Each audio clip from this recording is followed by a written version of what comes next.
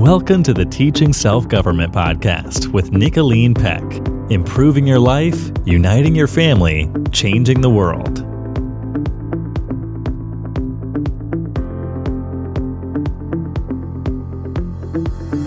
Welcome to the Teaching Self-Government Podcast. I'm Nicolene Peck, and I'm joined here with my daughter, Paige Baumert. Hi, Paige. Hello.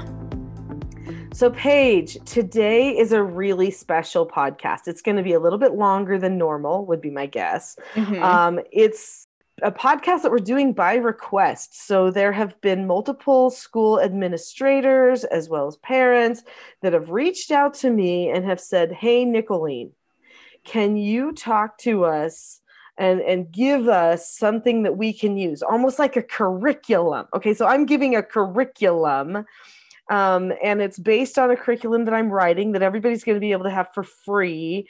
And this curriculum is for parents and for teachers to refer parents to, and administrators to refer parents to, because it's really the administrators of some different institutions and schools and stuff who've reached out to me, for parents who want their children to be able to be free thinking in a world right now where there are just so many ideas that are going on. I mean, they're just bombarding us all over the place. And we need to help our children understand how to, sort through all of this stuff that's going on, how to be self-governing, okay, how to stand out and speak up in our day when it seems like sometimes maybe standing out and being different isn't welcome, right? Or maybe it seems like speaking up and saying something that's true isn't welcome. But how to prepare your children to stand out, speak up, using self-government principles in our day. And that's what we're going to talk about. But as is tradition, we always have a tradition. We talk about a fun family activity. And this week, our family activity page kind of has something to do with this topic that we're going to be discussing, right? So what's a fun family activity?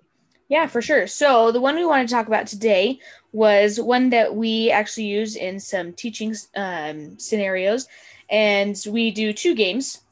And first we do tug of war, which that is a very simple one, a very classic game. Two teams, opposite sides of a rope, tugging against each other to see who can pull the other team over a certain line or over a certain point. And then, so that one, we do that one. And we usually say, okay, do you feel how tensious that was? Like, there are just tensions everywhere. You're trying to fight against these other people. But then we say, okay. War. I mean, it's a tug of war, right? Yeah. So the point is, it simulates war. That's what a tug of war does. Yeah. So then once we kind of discuss the feelings of a tug of war, then we say, okay, now we're going to do a new game. So we take the tug of war rope and we tie it in a knot in a circle. So, and the then knot is a water knot. It has to be a water knot, or it won't be strong enough. Yeah. So you can look up online how to do those.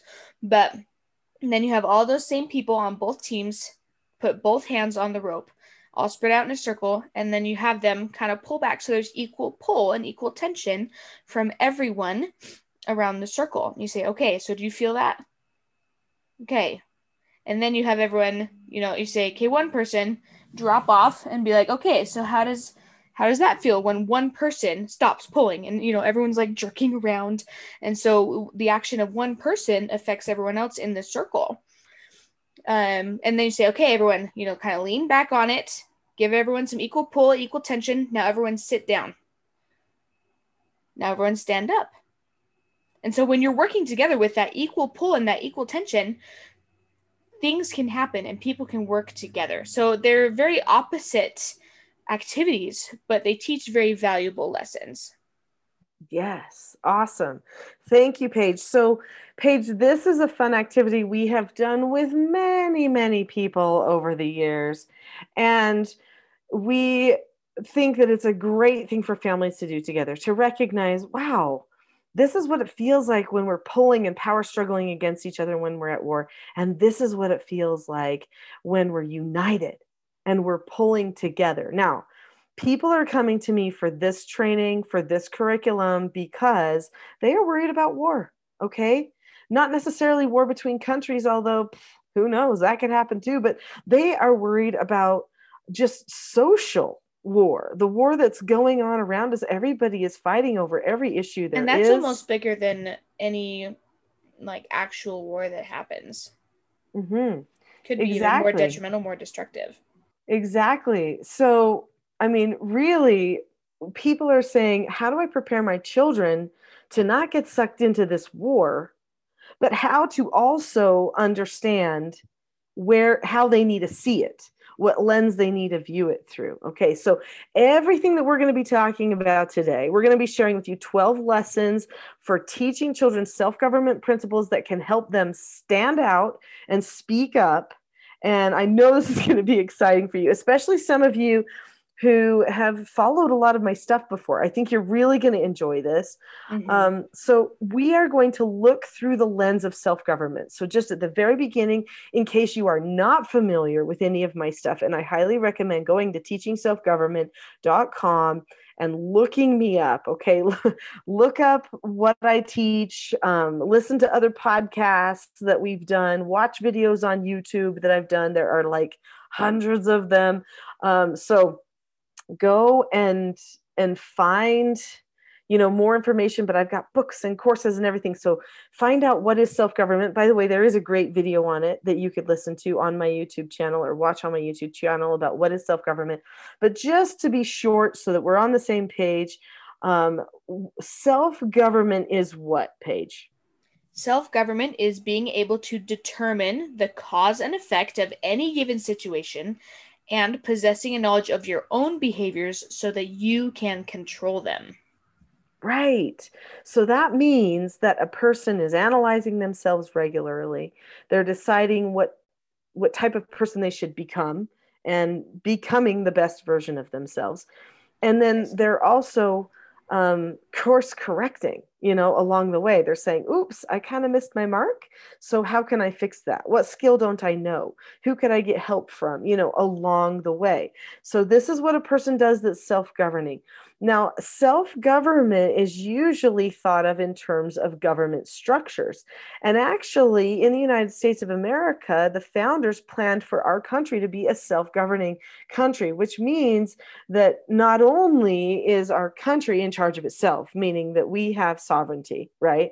Just like every country should have sovereignty, but also that every person in the country has a type of sovereignty, that families have a type of sovereignty, that each person can make their own decisions and can plan for, their future, that they can say, well, I want a different career. I want to change my socioeconomic status. I want this type of education when nobody in my family had education before. I am going to go in this direction, and that they could have more control over that we wouldn't be stuck in this class system that trapped people, that instead people could control themselves. But also it meant they could solve their own problems without the government or bigger figures interfering with their problems all of the time. So this was huge. So how does a person learn self-government? Well, it starts in their family. It starts in that root, that first social unit in society, which is the family.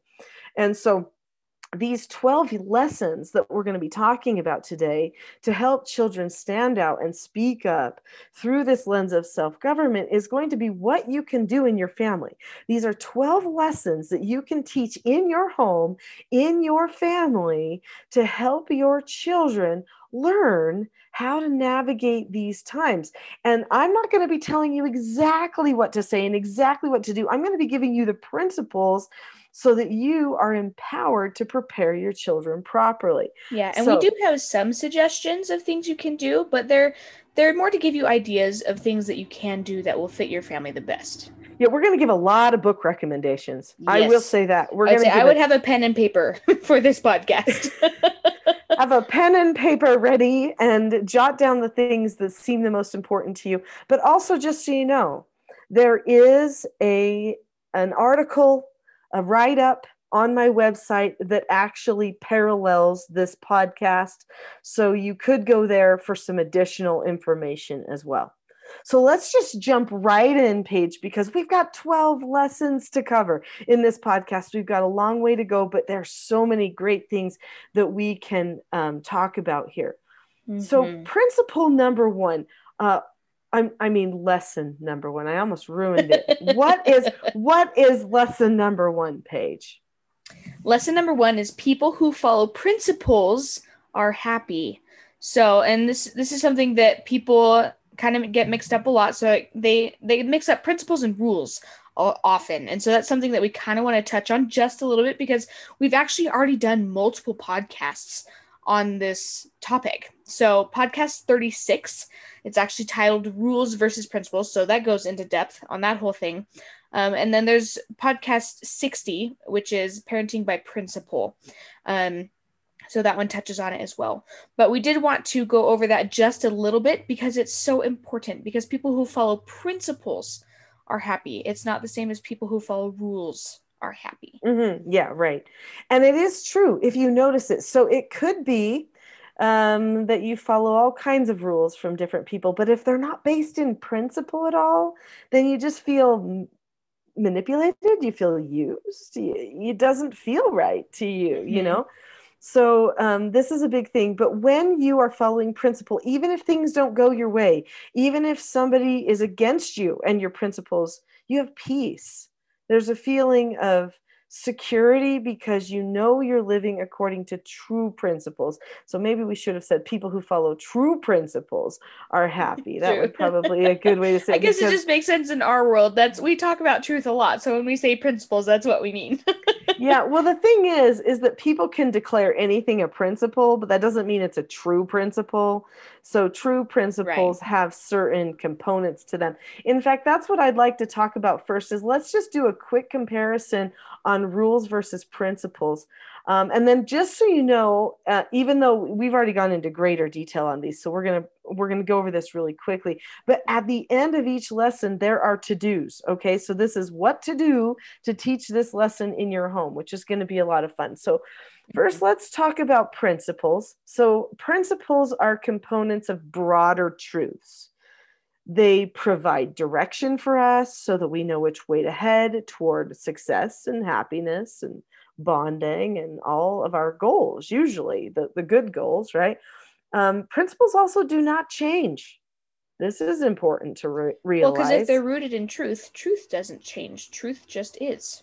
Right. It's constant. Exactly. Most principles answer the question, what? Right?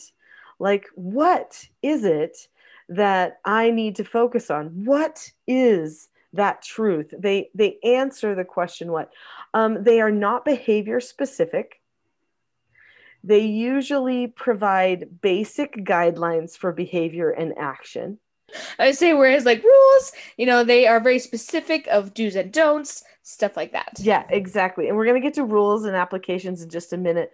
But if we think of principles are basic guidelines, it's like keeping calm, okay? Communicating calmly. That's going to be a principle. Now, how you actually do that, you're going to probably have to create rules for yourself, right? So they're basic, they're really overarching. They should be behind all of the rules that we make for ourselves. So anyway, a person who governs themselves or lives by principles actually do a better job of self-governing themselves, and they rarely need lots of rules and applications because they just naturally come to them when they really are all in with their principles. Okay, Paige, rules. How about you explain rules since you were jumping at it? I was already there.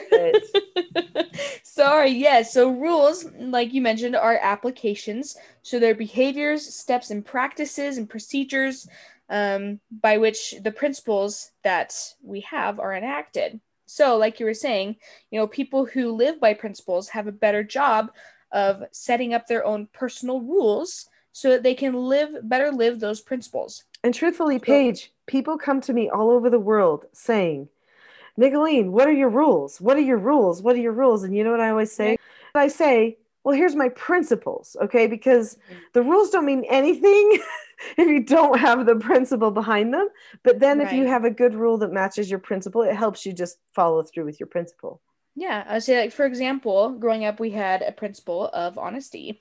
And so our rule was if anyone was lying, then we would have 30 minutes of chores. And that was our rule. But we had decided on that as a family to uphold and maintain our principle that we strove to live by. Mm-hmm. Yeah. So rules, they can change all the time. Like and I know this because let's just think of laws, bills. Okay. Let's think Oh, they of change all the government. time. Yeah. They change rules like daily. There are rules changing. And so basically, we have to look at a rule and say, is there a principle behind this rule or is this just somebody's rule? Is there a principle behind, I don't know, always, driving on the right-hand side of the road in the United States? Is there a principle behind that? Well, there actually is a principle behind that, and that is order. Okay, there needs to be some sort of order or organization for safety of the other people. Okay, so that's the principle That's how behind most that. people do it in this country. So in order to be safe, we should probably keep it that way. But if somebody said to you, you have to teach somebody how to, I don't know, make a peanut butter and jelly sandwich. Like, you have to know how to make a peanut butter and jelly sandwich.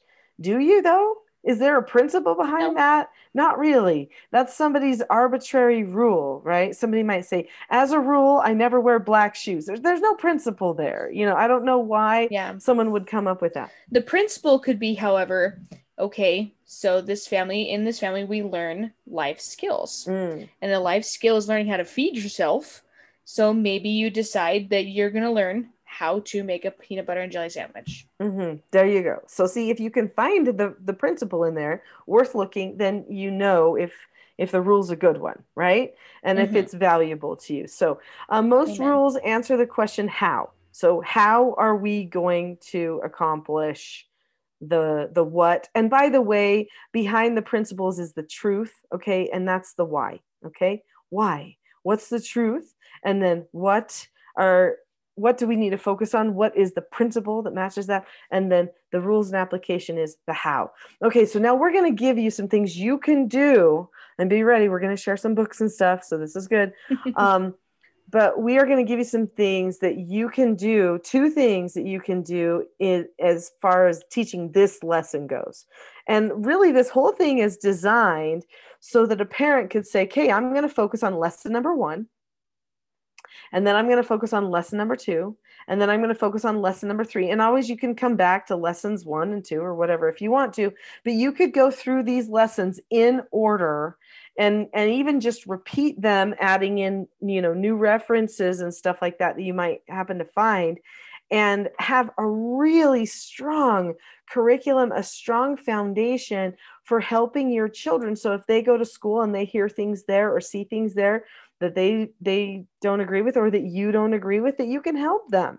You can help them be prepared for that when they're out in the world. And I think this was the thing these parents and administrators were really concerned about. Like, hey, what if some of the educational stuff is not something that I agree with, or that we agree with? Where can we refer parents so that they can have a way to prepare their children for different things that they might encounter socially or even academically?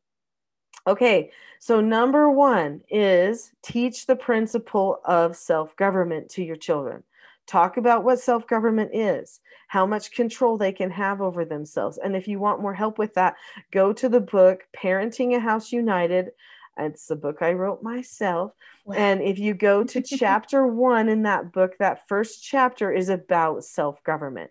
Okay, Paige, the second thing. What do they need to do the second thing? So the second thing to do is to tell stories to your children of heroes who have self-government. So we have actually, all growing up, Mom, you read a lot of books to me and to my siblings about these wonderful people who showed true self-government, and their stories also shared principles, true principles, and how they learned to be happy despite challenging times.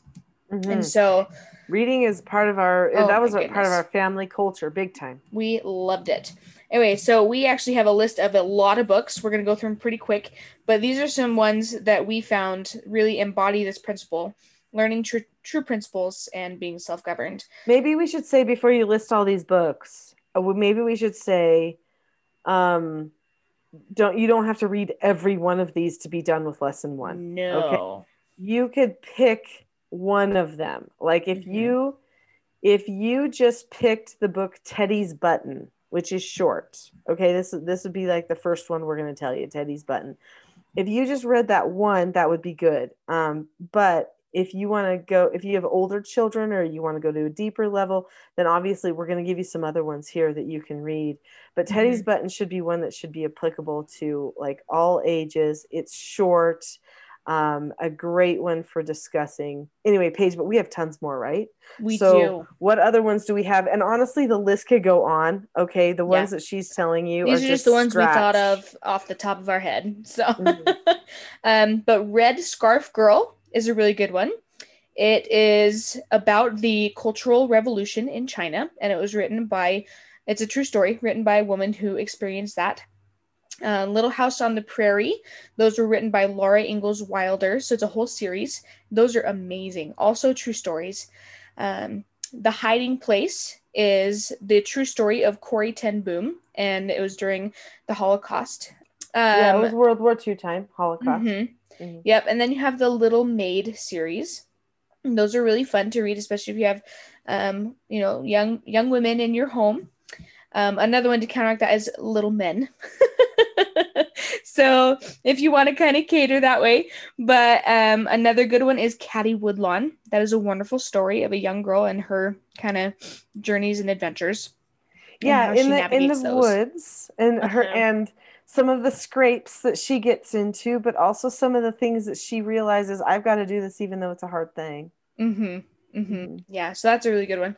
Another good one is The Oracle Sphere, and that is written by Travis Pond. It's a relatively new book, and it's part of a series. It's fantasy. So if you like fantasy, but it's wholesome fantasy. Yeah, some different genres, but it is wholesome fantasy and like wholesome. And it really is based on principle, which is so nice. I don't like fantasy, but I do like that book. Yeah. So another one is Little Women, very classic story of a group of sisters who try to do the right thing during hard times. Little Britches, which is written by Ralph Moody. This is, I think it's 2 or 3 book series. I think it might be 7, but we've only ever read 3. Okay. Just kidding. There's a lot. There's 7, but the Peck family stopped at 3. I don't know why. We just never bought the other one. We never finished. I'm sure it would have been amazing. We just didn't.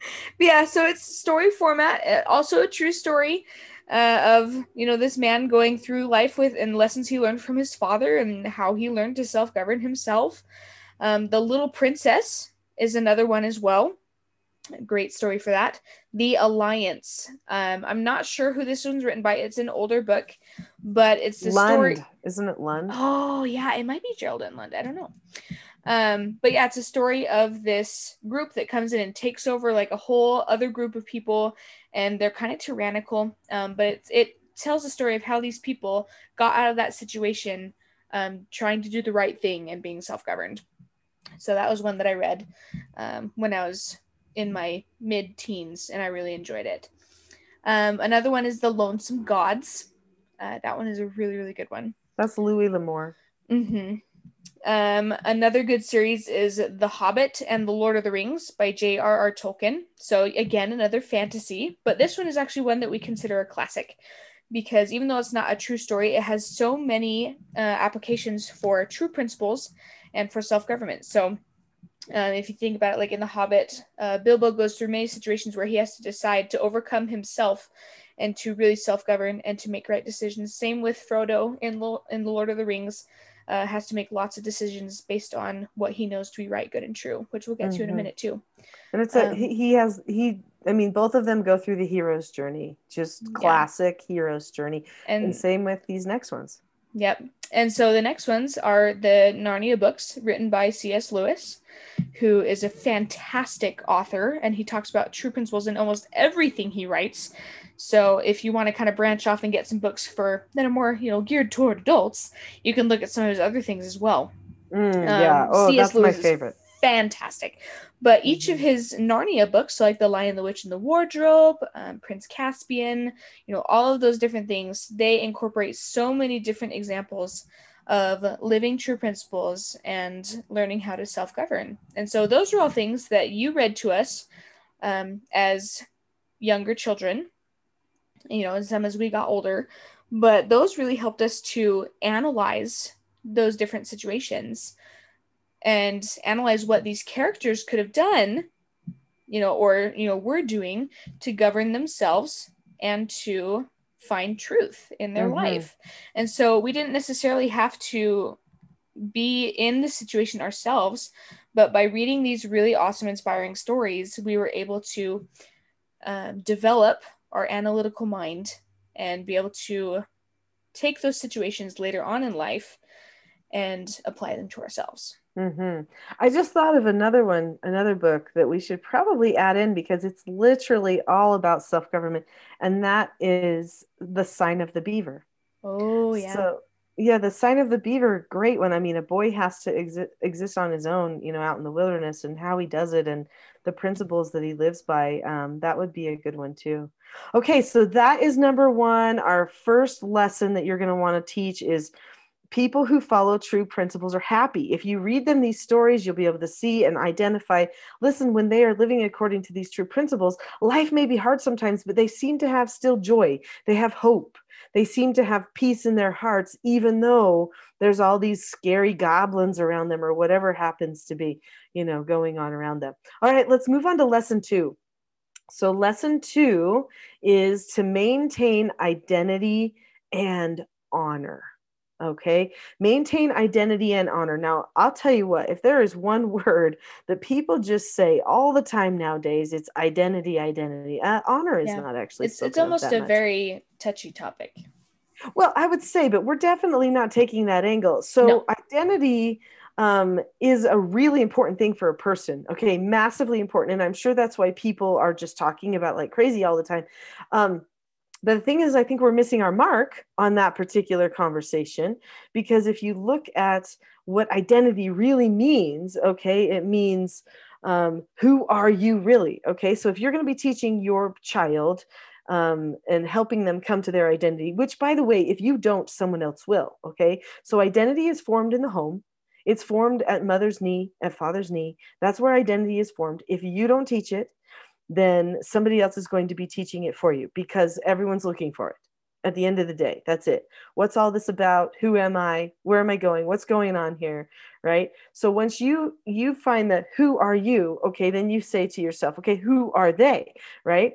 And they need to know, who are you? Who's mom and dad? And who are they themselves too? And we're focusing here on self-evident truths, not things like passions and likes and preferences and stuff like that. So what are the self-evident truths that we can focus on for who we are? So, I'm a girl. So what does that mean to be a girl, right? And I'm not talking about social things. I'm talking about what truly is the power of a woman, right? And a girl, and what does it mean to live as a good woman, right? And then another one is like, I am a daughter. Yeah, a daughter, absolutely. Yeah, exactly. Or we could take the male route. I'm a boy, I'm a man, right? And then there's I'm a mother too, and a father, and a daughter, and a grandmother, and fill in the blank, each new role that happens because of this self-evident thing called, I got married, so I'm a spouse, right? I'm a wife. Okay, I'm a husband. Okay, now I had a child, so now I'm a mother, or I'm a father. And my child is what, right? And they're a sibling to each other, these different stewardships, these different roles that we have. If we don't take some time to truly understand them and what it means to live according to that, we're missing out on a key piece of our identity. In fact, we just think of everything as revolving around us instead of us being a key player in a story that involves a lot of other people and their roles too.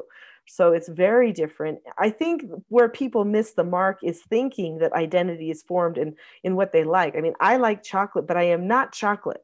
I could even call myself a chocolate lover, but that's not my power as a person. Mm-mm. My power to bond with my children has nothing to do with chocolate.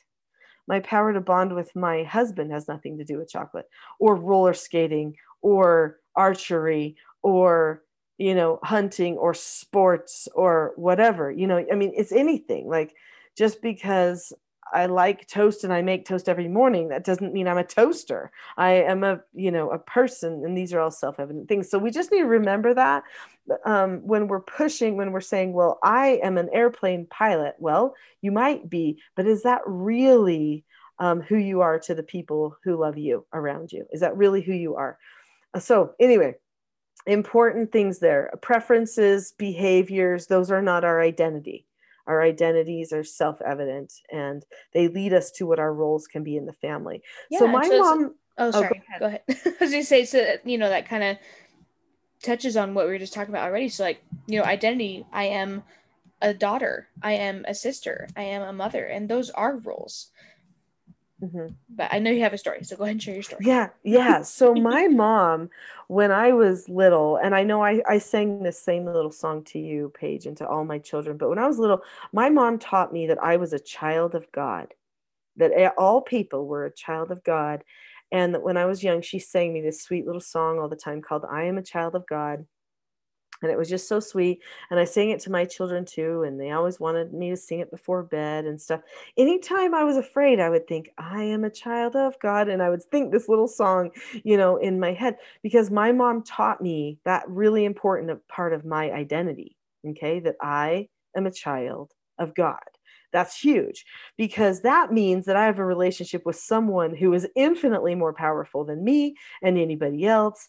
And actually, he loves me and cares about me. So that means I have a power source, like in my pocket, like in my family. It's like, my heavenly Father, God, corner. That's what. Yeah, exactly. And so this was a key, self-evident thing. It was like, well, hey, where did I come from? Well, I came from, him. So that must be, my self-evident identity as well. Okay. So anyway, it's important to know that it's important to understand roles. There is a book about roles that I've written. It's called Roles, The Secret to Family, Business, and Social Success. It's a very fast read. It's even on Audible. Okay. It's in story format. Yeah. It's a story format of a family who's having some contention, addiction, dysfunction because they don't know their roles. And they fix that by learning their roles. And you see them go through the process of getting an understanding of roles. So I'm not going to talk about all of it here, but I will just say you can find that book, and that's super helpful.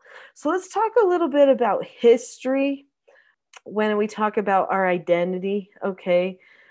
Sometimes, Paige, we can look at our history, things that have happened to us, and we can decide that, oh, well, I got abused as a child, which I did not. I'm just saying that could happen to somebody. My parents were great in that regard. So I could say, well, I experienced abuse, or I had a car accident and I, broke my leg is decapitated, whatever. Okay. Anything that could happen to us.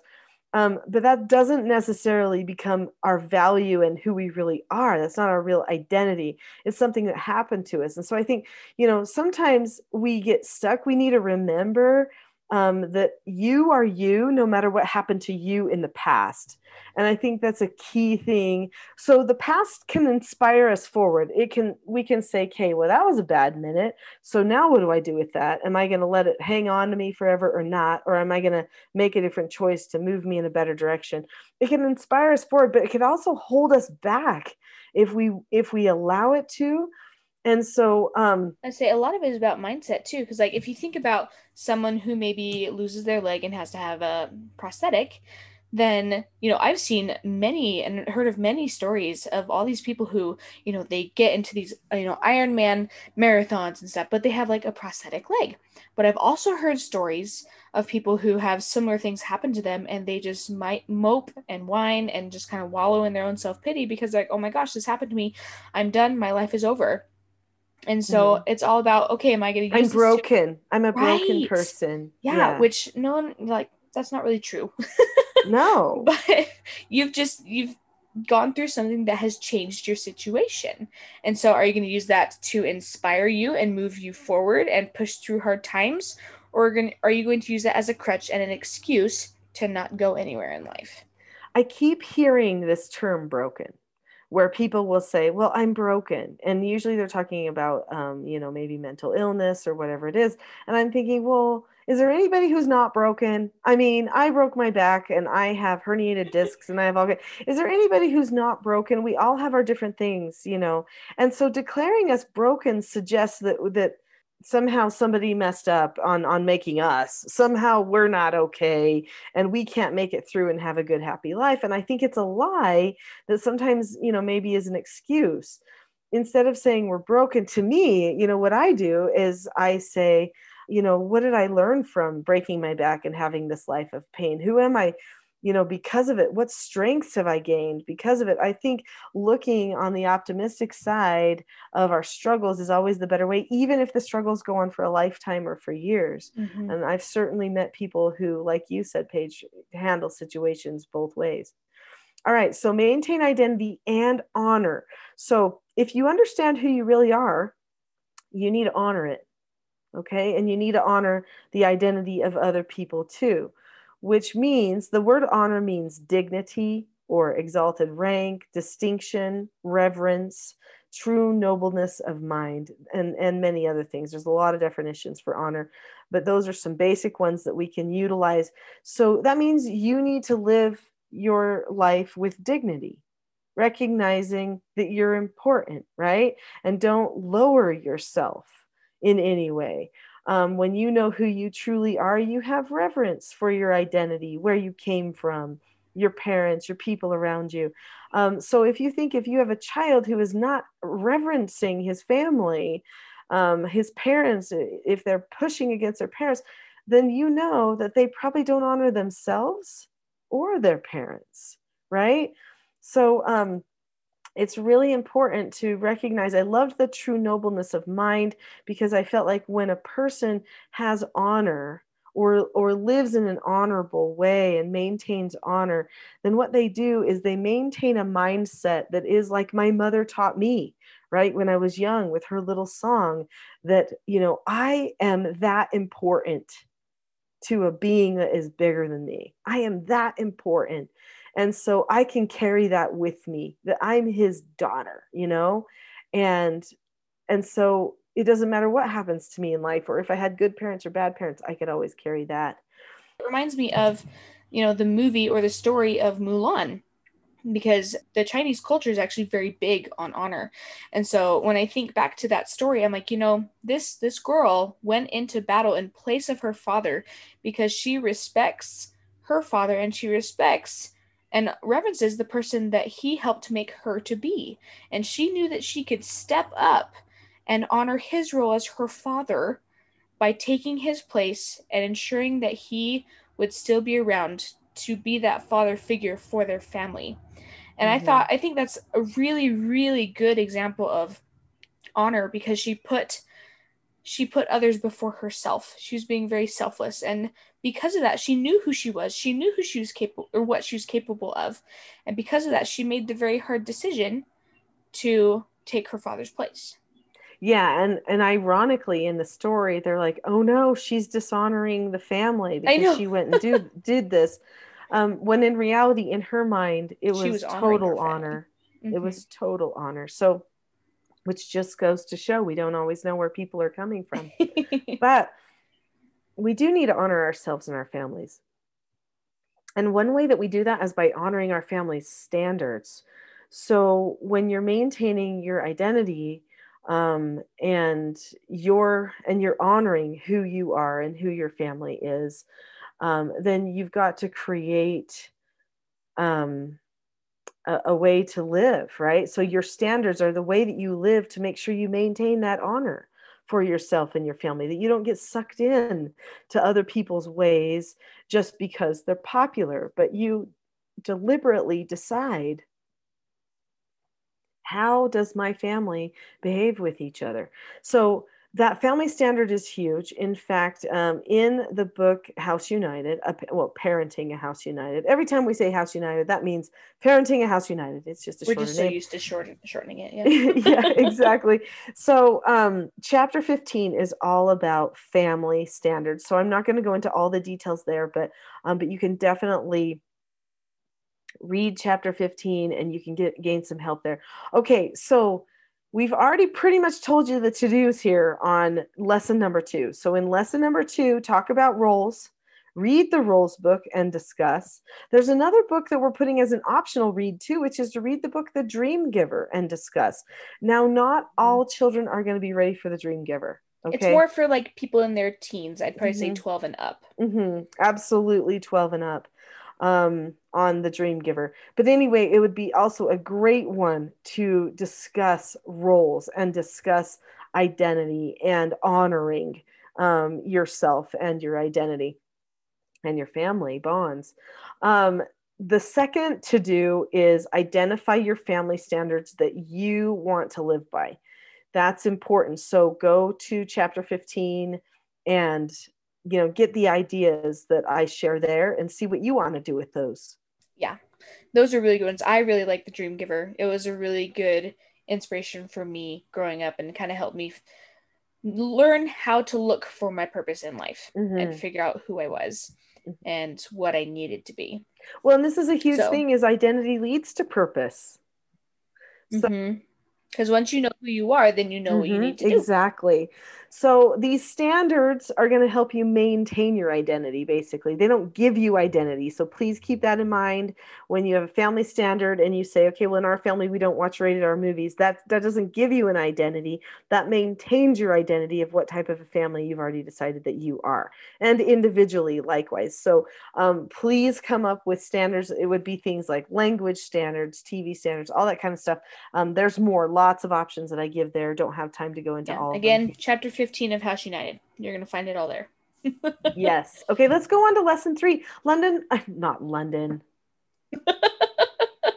I'm Paige, just so you know. My goodness. Okay, let's talk about lesson 3. Paige. Yeah, my other child. What is lesson 3?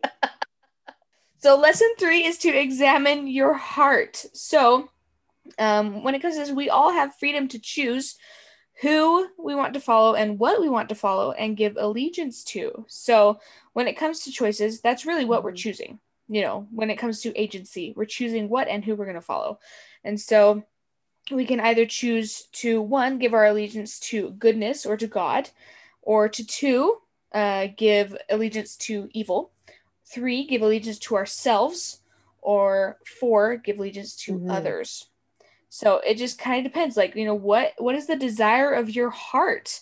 Where do you feel like you need to be going? My guess is, Paige, that people that hear this are going to say, well, I desire to do good, right? Because guess what? Most people do. I'd say most people do, but but what they don't necessarily do is make their plan fit their desire. But before we can get to the plan, we have to say, what is the real desire of your heart? You've got to know what that is so that you can push off all the other stuff. So many things lead to self. What about you do you, right? You be the real you. What is that? That's all self.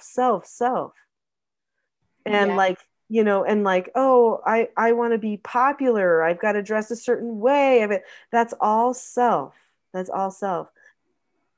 others actually is when you, yes, but also no, because when I think of others, I think of others as, okay, so I'm going to find all my purpose in life by turning over everything to others. So that means I'm going to let other people tell me what to do. I'm going to let other people, control me. I'm going to be, this is that definition of passive that's not good. Like, you embrace being that victim of whatever's happening around you because other people know more. You don't trust yourself, right? So always doing whatever other people want you to do, even if you might have a hunch it might not be the right or the good thing, That makes sense. Yeah, Yeah. this is where a lot of people get stuck in abusive situations. They're not, Yeah. the person being abused isn't evil. They just feel compelled to have an allegiance to this other person that's an abuser, maybe for self-preservation or whatever, they don't, but they have been convinced that they have to please the other person. Yeah, but so when we examine our heart, some of the questions that we have to ask are, okay, what is our definition of good? And then with that, you say, how does that definition relate to the actual real meaning of good? Because some people can have it skewed, Some people might say that a good thing is whatever helps them get closer to their objective. Or, a good thing is whatever helps them progress in life and do better Or what financially they or like. whatever it is. Somebody might be like, I Right. like pornography, it must be good. Like, no. Yeah. That's No, not the not really. definition So, of good. So what is the definition of good? see, the real definition of good is something like things or people that are godlike and people and things that have high moral qualities. That is the real definition of good. So let's talk about what we can do to teach the children to examine their hearts. Okay, so teach them about moral agency to choose. Teach them that they can choose their allegiance and who they want to follow. Teach them what it really means to be good and follow good. Okay, having high moral qualities and doing things that are godlike really is what it really means to be good. And the second thing that you can do is teach them the difference between good and bad, right and wrong, and true and false. Those are three different concepts. So there's good and bad. Concept 2, there's right and wrong. Concept 3, there's true and false. But they're all related.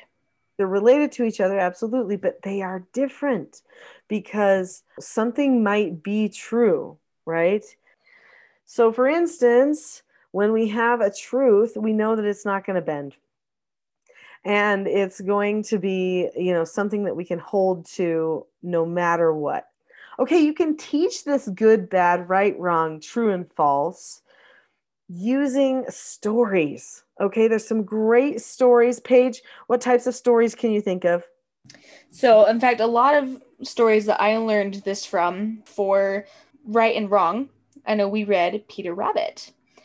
And that was one where, like, okay, so, he's not a bad bunny. He's just doing the wrong thing. Mm-hmm. And so that was a good one. Another one was Little Red Riding Hood for good and bad. There's obviously this bad wolf who preys on this innocent little girl. And so, those are things that help to teach good and bad. And then true and false. One story that I loved was The Little Boy Who Cried Wolf. So, a story of a boy who decides he's going to play a joke on the people in the town and cry, wolf, wolf, wolf, when really there wasn't a wolf. And then he did it a third time and they didn't believe him because he had lied 2 times before. And so another one is The Three Little Pigs for true and false. And then, of course, Aesop's fables are just amazing at teaching these principles of right and wrong, good and bad, and true and false. We love Aesop's fables. Oh boy, they are so amazing. And I'm sure we'll be referring to them again later because they are so good. Great ways to learn. Also, all of the different Peter Rabbit books actually get into morals like right, wrong, good, bad, true, and false, just so you know, because there's a whole series there by Beatrix Potter that you can use as well. But looking into some of these old historic stories, usually you find morals that can help a person examine their own heart. So remember, what is the desire of your heart?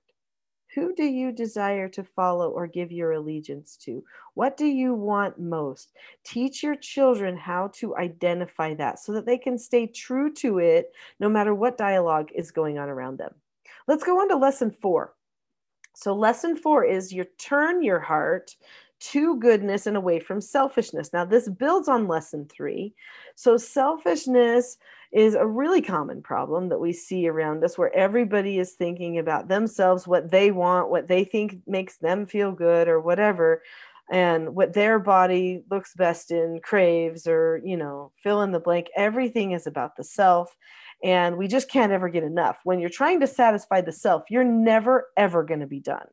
I mean, you're always going to be satisfying one craving after another. And when people are selfish, they treat each other like objects. This is the problem. So we get objectification, we get exploitation of other people and things just for our own sake. So that's super important that we understand what it looks like, how common it is, and that needs to be explained to our children. So what can we do? We need to turn the heart to goodness and truth. We just spent some time talking about goodness, talking about truth. The way that we turn the heart toward goodness and truth is by regularly, immersing ourselves in this goodness and truth. So we've got to dive into goodness every single day. So Paige, what are some ways that we can dive into goodness every single day? So this is something that we did often. We had what we called a morning canon, and we would take the time to study our core books that helped with our core beliefs. For us, we're a very religious family, and so we had religious books as our core books. And that helped to teach us, right and wrong, and help to form and stabilize and maintain our core beliefs. And so that was something really, really big.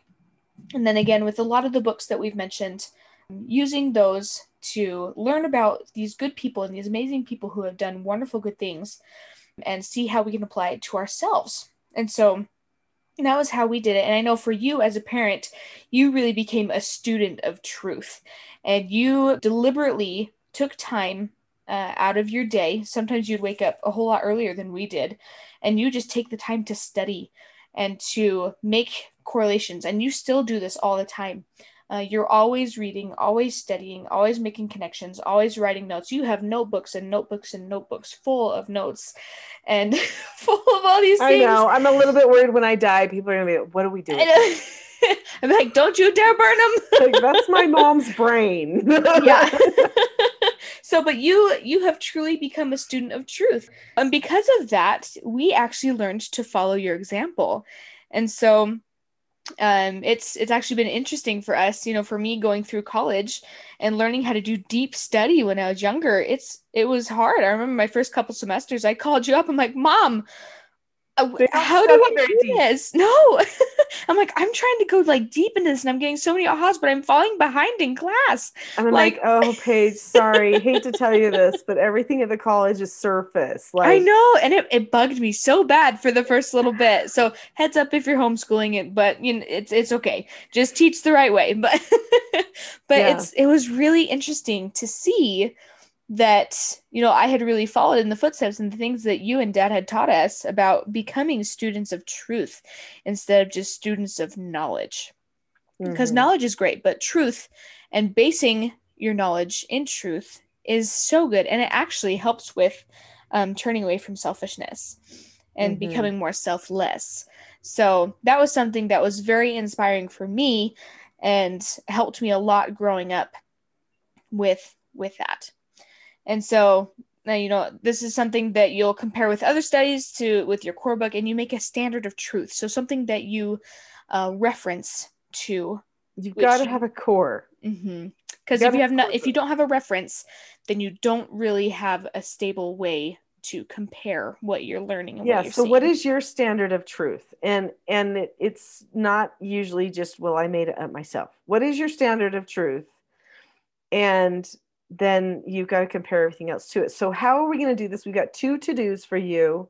Number 1, Paige already mentioned, immerse yourself in truth seeking. This is you as the parent. It makes a difference in the lives of your children. Okay. And then talk with them about the things that you find, share your ahas with them. The second thing you can do is set a goal to search core books and discuss every single day as a family. Now, if you're already doing this, just get more intentional about it, more deliberate, love it more, and then move on to lesson 5. So what is lesson 5, Paige? Lesson 5 is making a house united. So a lot of people, I don't think they necessarily dive too deep into the word unity or being united.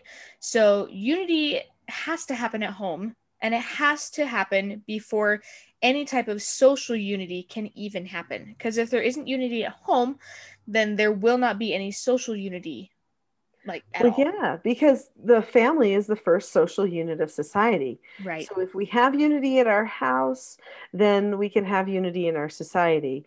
Unity heals people. Unity empowers people. If you want your children to feel strong so that they can stand out, speak up, then they need to have a base of unity behind them. Well, Now, that's I why know so many people, like, they make organizations or all these different, political campaigns or whatever, and it empowers them. And so, sometimes you run into issues where they might be a little too empowered, but but it's because of that unity that they feel with those people that they're in a group with, that they have that power and they feel so empowered to do things. it gives strength. So what happens if your family falls apart? What happens to Right. the strength of all the people in the family who are trying to stand for some sort of truth? Parents and children together, you lose power. You lose power. It fractures. You're not able to do what it is that you feel like you would like to do or need to do to make the world a better place. You just bottom out, you know.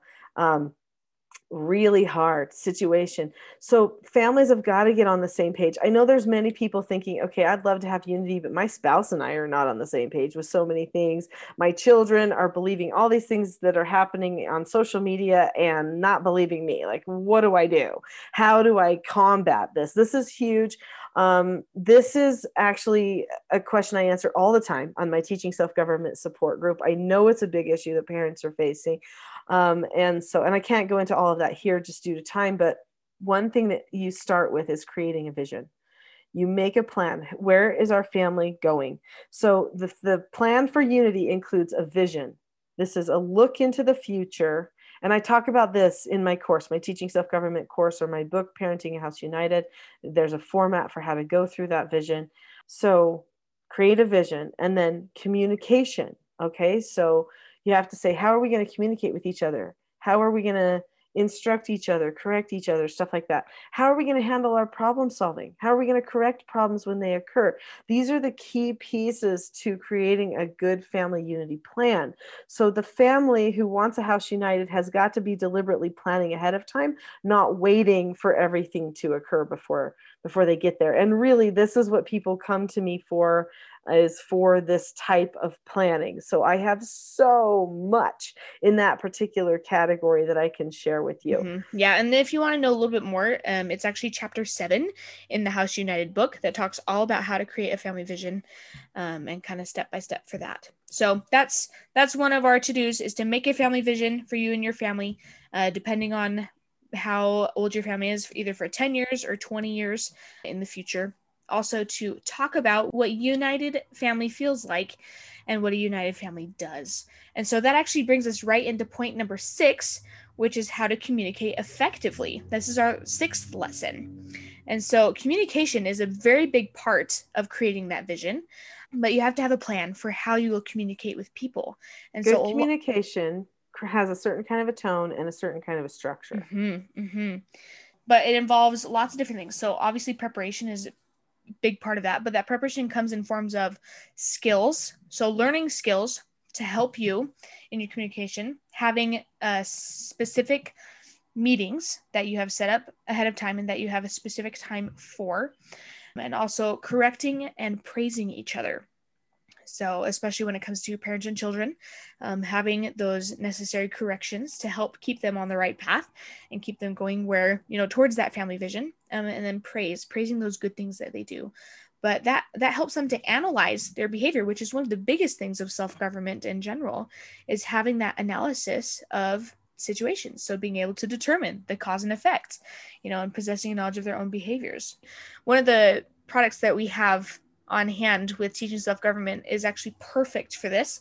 It's called the Popular Parenting Method. So there's a little book and audio of this in some of the courses that are offered on teachingselfgovernment.com. So the TSG parenting course is a really, really good one that takes you step by step through that, plus loads of other things. But the Popular Parenting Methods talks about 4 different styles of communication. And I think those are very, very important to know, because then you can analyze how you're being communicated with, especially when people are trying to persuade you to join their group, or trying to persuade people to think a certain way, which happens all the time in all sorts of areas of life. And so you have to know how people communicate so that you can analyze how you're being communicated with. Mm-hmm. Yeah, that's huge. So popular parenting methods is going to be big. There's a lot of other things there. We talked about skills. We have 4 children's books that each teach the 4 basic skills of self-government, which is going to be huge. And we have, courses and books that will teach you how to have the meetings, how to do corrections with your children. So this lesson number 6, is going to require a little bit more study on your part as a parent. How do you want to correct your children? If you don't want to do it my way, that's fine, but make a plan that makes sure that it's calm, it's firm, it's direct, it's predictable, it is not power struggling with the child.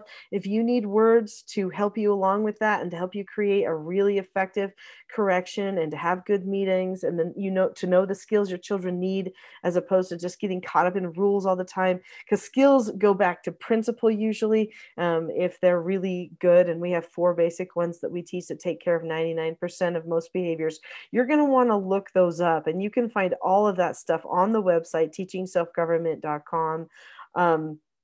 There are key things in some of these skills, like for all of the social stuff that's happening right now. What if we could learn how to drop the subject, which is part of accepting a no answer? Or what if you really understood calmness, which is a key step in multiple of the skills? What does it mean to have a calm face, voice, and body? And how do you get to that place? So for some of the do's for this lesson number 6 that we're on, the first do is watch the Calm Parenting Toolkit videos. Okay, this is going to be a perfect place for you to start. So if you go to teachingselfgovernment.com, right on the homepage, there is a link to the free Calm Parenting Toolkit. It's a great place to get started.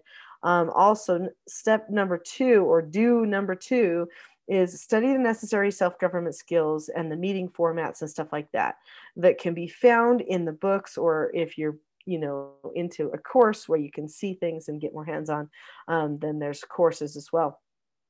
Also, do number 3 is practice effective communication by role-playing common scenarios. So when you learn these skills, or when you learn, okay, this is how we're going to praise each other, let's practice it then so that we get good at it and don't fall back into old habits. Okay, so let's move on to lesson 7. Lesson 7 is to learn and listen. Teaching discernment. Okay, so in order to really be able to stand strong, no matter what kind of ideologies are swirling around or emotions happen to be out there that are trying to capture people, it is a really important skill to be able to have discernment. So the first part of learning discernment and teaching someone discernment is to be able to identify trusted leaders to seek inspiration from. So trusted leaders are usually parents, okay, and grandparents, and oftentimes core books. Sometimes there are spiritual leaders that a person could look up to. Especially, we need to make sure that we look to and identify that spiritual voice of discernment that helps us really know what things are true and not true. So, and as you're listening and learning from these trusted leaders, trusted sources, be sure to listen with your mind, but also listen with your heart, because you learn truth through your heart and your mind, and usually it's simultaneous. So one thing to teach children when you're teaching them how to discern is teach them that the heart and the mind should agree with each other when you have found a truth. We have to teach our children the differences between those kinds of things. And the best way to do that is by telling stories to the children. So the first do that we want to do in this lesson is tell the children stories of times when you followed wise counsel or promptings that you've had and what it felt like. And also what thoughts you had as well. So the second thing that we need to do in this lesson is talk about truths and values that they already know and how they can follow those truths and values in daily life, and then role play that. So maybe you would say, okay, well, here's a situation, right? Somebody has just said this about your faith, or somebody has just said this about a truth that you know is true. Maybe it's about something that has to do with a family member, somebody's stating something that you know is not true. How are you going to talk to them about that? Well, first off, what can you identify, right? And then what are you going to do about it? So this brings us into lesson number 8. So Paige, what is lesson number 8? Number 8 is following instructions and asking for direction.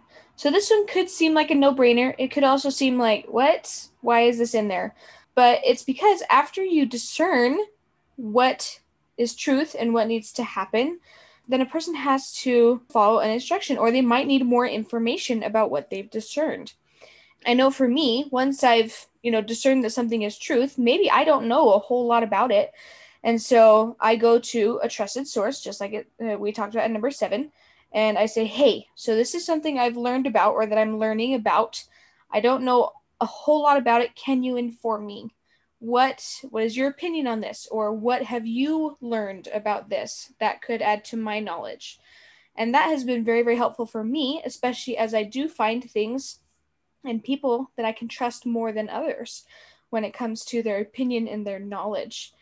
Yeah, so basically we're talking about here, you've got to follow the instructions from the trusted leaders, right? Right. When you find a truth, they're going to give you instruction. Those truths are going to lead you to take action, and you've got to follow those instructions. But then, like Paige is saying, you may feel a desire to follow an instruction, but not necessarily feel like you have all the information you need. Mm-hmm, mm-hmm. So then you've got to ask good questions. But then there's times like when you have people that maybe aren't what you would call trusted leaders, but say your employer, for example, says, I need you to do this.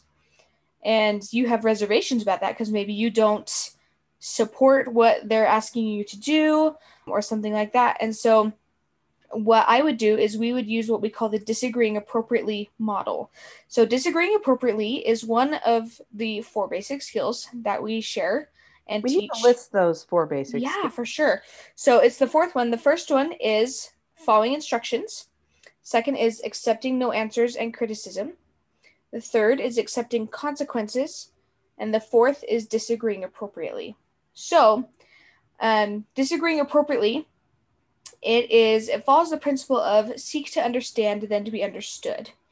And so it basically looks like this. If I were talking to you, Mom, as my employer, I'd be like, hey, I understand that this is something you told me to do and that it's something that you feel needs to be done for the company. However, this is not something that I support.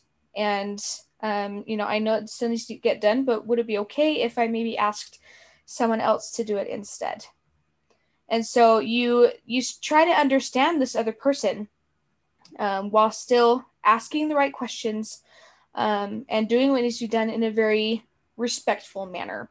And this is important even just for yourself, disagreeing appropriately with yourself and your own mindset, because you have to have an unbiased mindset a lot of times to figure out what is truth and what is opinion. Right. So the process that you go through is basically like this. So you say, this is where they're at. And then you ask yourself, how does this compare to my core beliefs and truths that I already know? So you already have some basic foundational things. You're building on that all the time. But how does where they're at compare to that, or what they want me to do compare to that?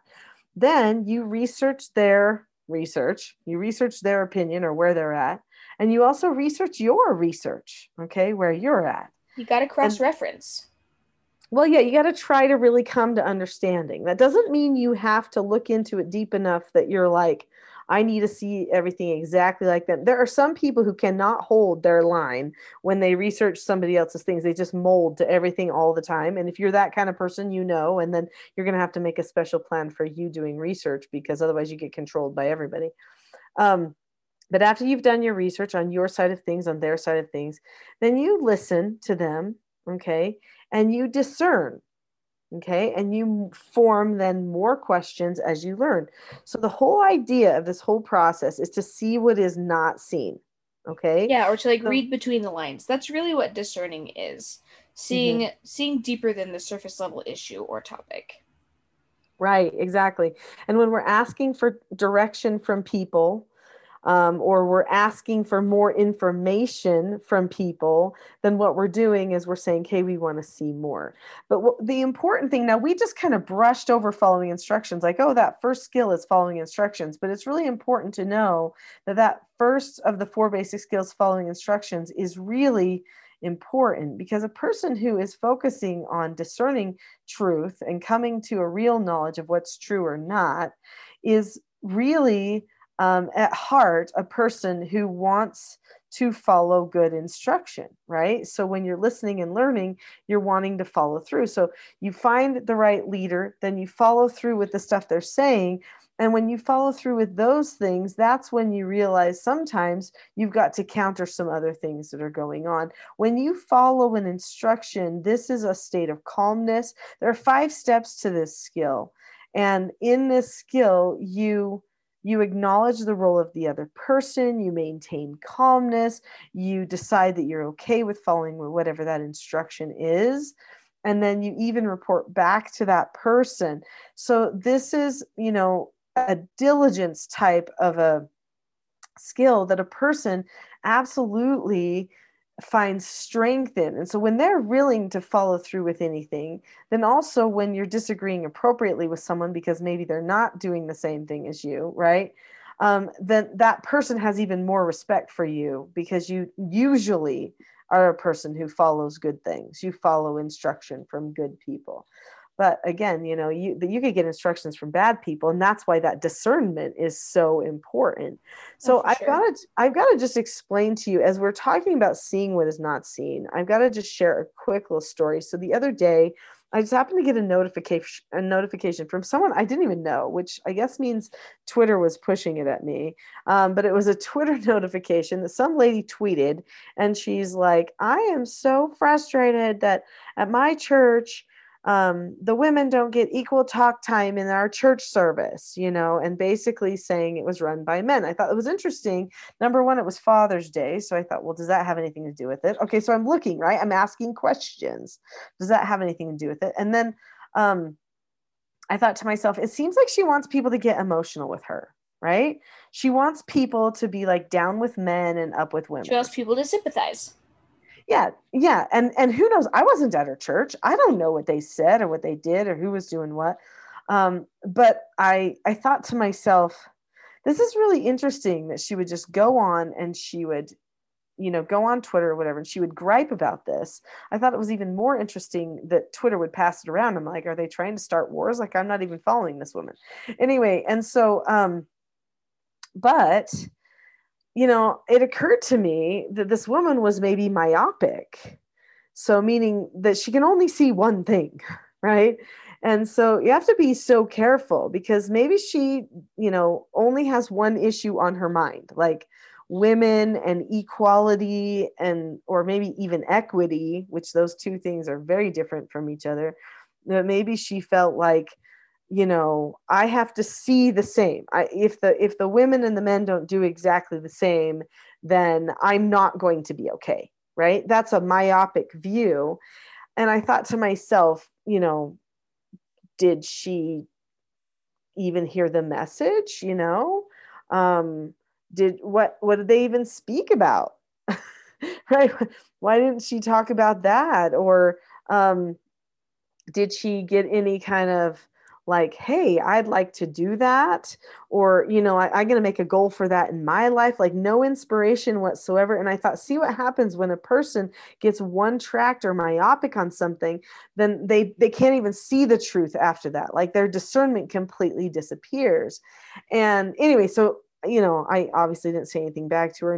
No point in starting wars, because that's where she was coming from, and I wasn't there anyway. But I did feel like, she should be asking more questions of herself when she feels herself getting frustrated. Well, I think the thing is, I know, Yeah, I think the thing is, people don't even think to ask questions when they're caught up emotionally in some issue that they feel like has wronged them. Yeah. And so that's another thing too. You have to kind of look at it from an unbiased, logical perspective and just be like, okay, all emotions aside, what's really going on here? Well, and see, that's the thing, is to analyze yourself and say, I'm having emotions right now. Are these emotions I can trust? Are they going to leave me to thrive? Or are they going to make me feel like I'm hopeless and I'm having a bad time and everything else, you know? I mean, we do need to analyze that. I also just thought to myself, does she know the skill accepting a no answer? Because you don't, everywhere you go, you don't get to have everything your way, right? So because I know the skill accepting a no answer, I know I don't have to have my way all the time. If I go somewhere and the speaker is boring, then the speaker is boring. Or if I go somewhere and, then I can say to myself, do I want to stay? Do I not want to stay? But if I'm going to stay, then I just go, okay, well, how about I find the best out of it? I'll just get the best out of it, the best I can. Yeah, I when mean, those things are like no answers, right? You have to be able to accept no answers. If the speaker's boring, you can't just take that personally. It's not something they can change, really, and so you well, just I like, mean, well, okay. yeah, it's judgment anyway of the other person. I thought, well, is this lady that's making this comment, she judging? It kind of seems like she's just judging. And, where's her responsibility in all of it? So I do ask a lot of questions. I try to teach my children to ask a lot of questions too and see what is not seen so that they're not trapped in just every new emotional thing that comes out, because I think that's the thing, is people just get emotional. So in order to accept a no answer, you look at the situation or the person, you keep a calm face, voice, and body. You say okay, or you disagree appropriately about it if you can, and then you just drop the subject. So sometimes it's like, well, that's where they're at. Okay, fine. I'm not going to say anything about it. I'm going to drop the subject. So I accepted the no answer, that, she felt that way and was probably promoting something that would just lead other people to be more contentious and judgmental. But she should have also, I think, accepted the no answer that, that church service that day didn't go quite like she wanted to.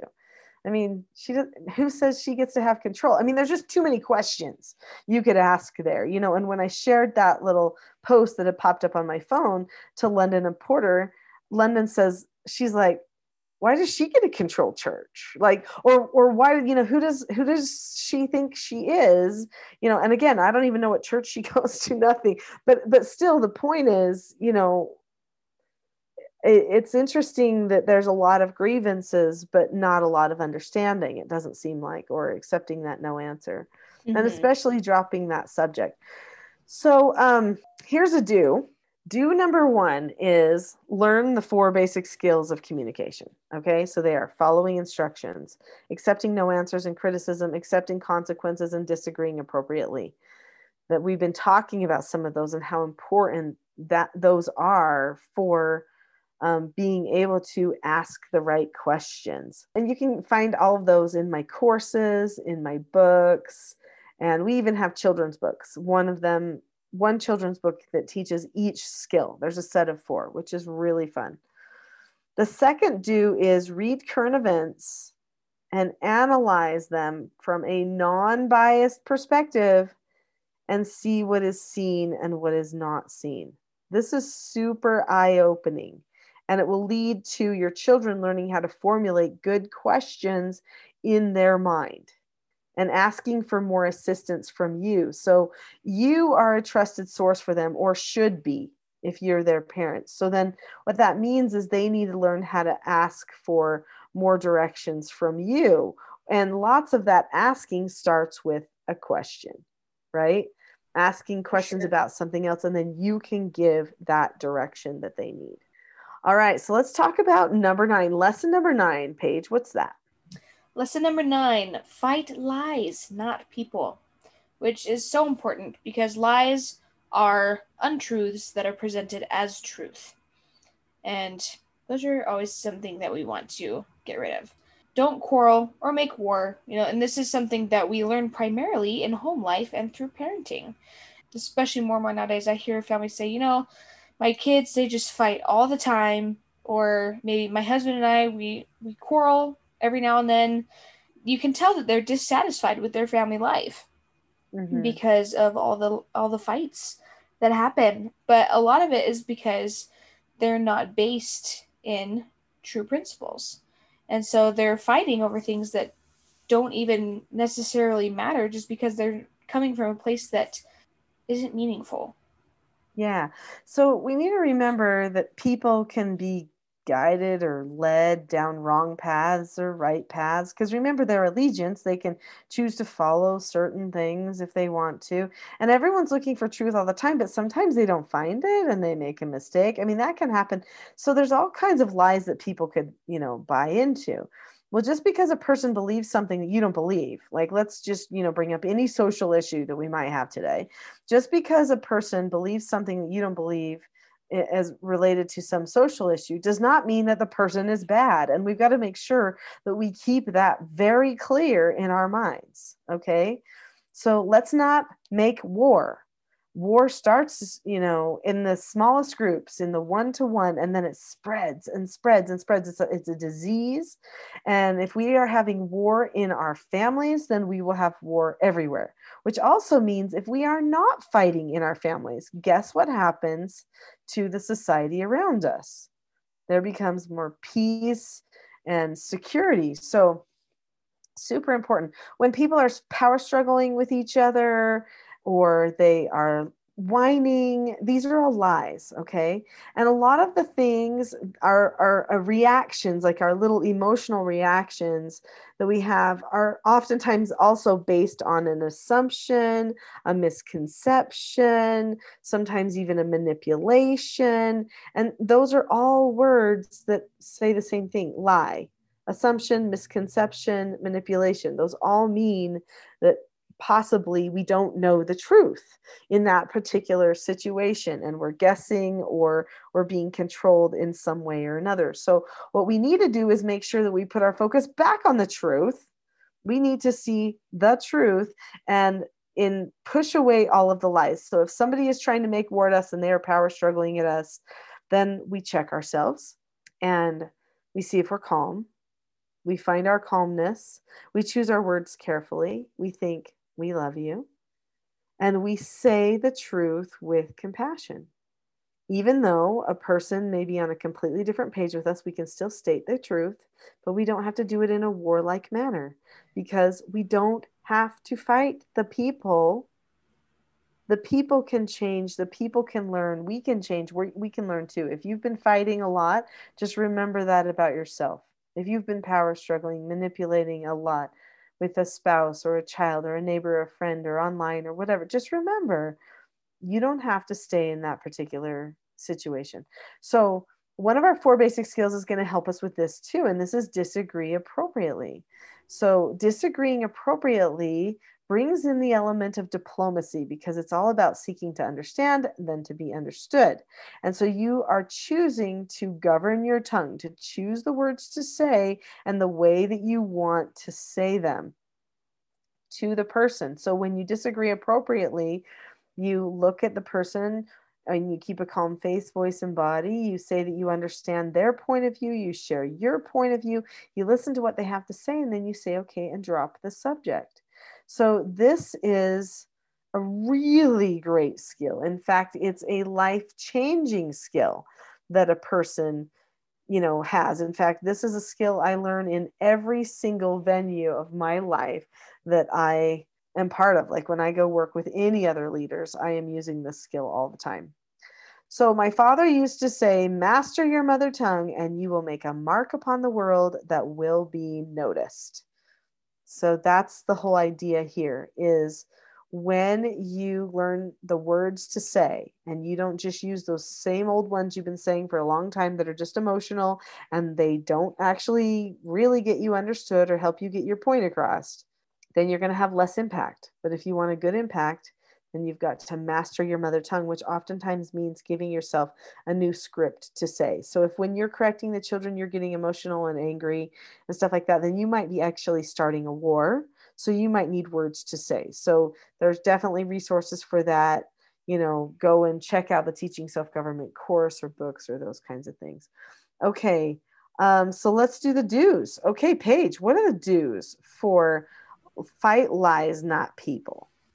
So, do number 1, discuss making your home free from war and why corrections need to happen. So, especially you as the parent, you need to explain to your kids why it's so important that you do correct their behavior, because that's really important in helping them learn how to process and analyze and make good decisions. And so then number 2 is teach the children how to correct with love and use those corrections daily. So the biggest way you can teach them this is through their corrections you give them yourself. If they're a little older, maybe they're moved out, then it looks a little different, and you might have to actually teach them. But when you lovingly correct your children, then they start to see the difference between how they're corrected and how their friends are corrected. That's how it happened with me. I learned a lot about loving correction by watching my friends versus and their relationship with their parents versus my relationship with my parents. So a lot was learned there. Yeah, I remember that. I remember you bringing that up, and really just you using a certain model teaches them the model that they need. I mean, you can, like you said, describe it. In fact, I did describe it to you guys. I taught you the exact steps so that you could even, practice it better and know it better. But for sure, if you're using it, makes all the difference. Yeah. Yeah. So that was how I learned a lot. Number 3 is do disagree appropriately role plays related to current events or current social issues. So I know when I got old enough to start getting jobs and be employed, my parents would kind of pull me aside and they would just say, okay, so if something like this were to happen with your new boss, how would you handle it? And so me, of course, growing up with these skills, it wasn't very hard for me to realize that, oh, this is the skill I need to use here. And then we would practice it. And it was actually really, really helpful to help me analyze and be prepared for situations at work. But this also works well with siblings and teaching your children how to interact with one another. Oh, absolutely. So disagree appropriately works for siblings, for children and parents, for children and grandparents, for parents and grandparents, for neighbors and parents, for everybody. Disagree appropriately is just one of those life skills that you absolutely need.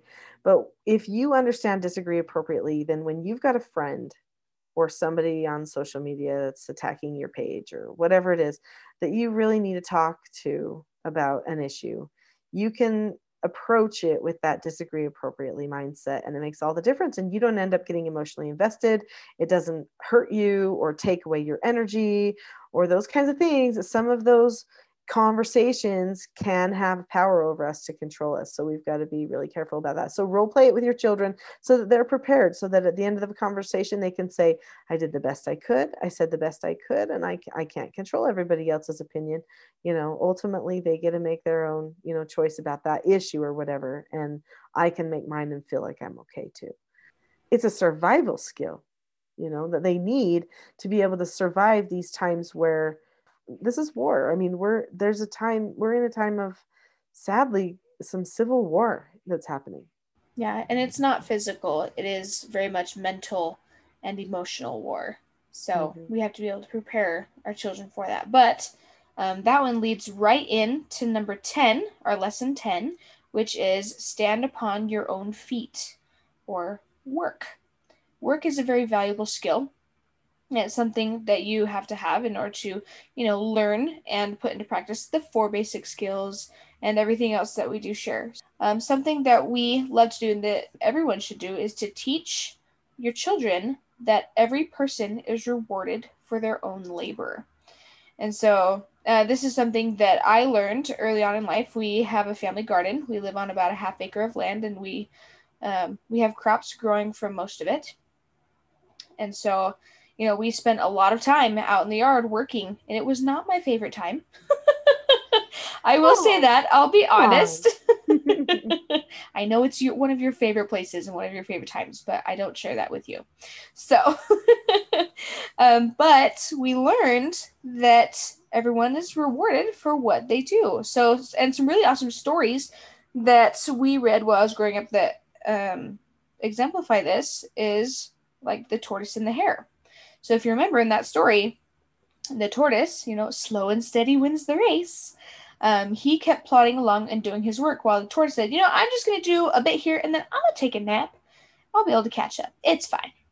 And so he ended up losing because he didn't put the work in. He just did what he thought was easy and what he thought he could do to get by. and he got his reward. He lost the race.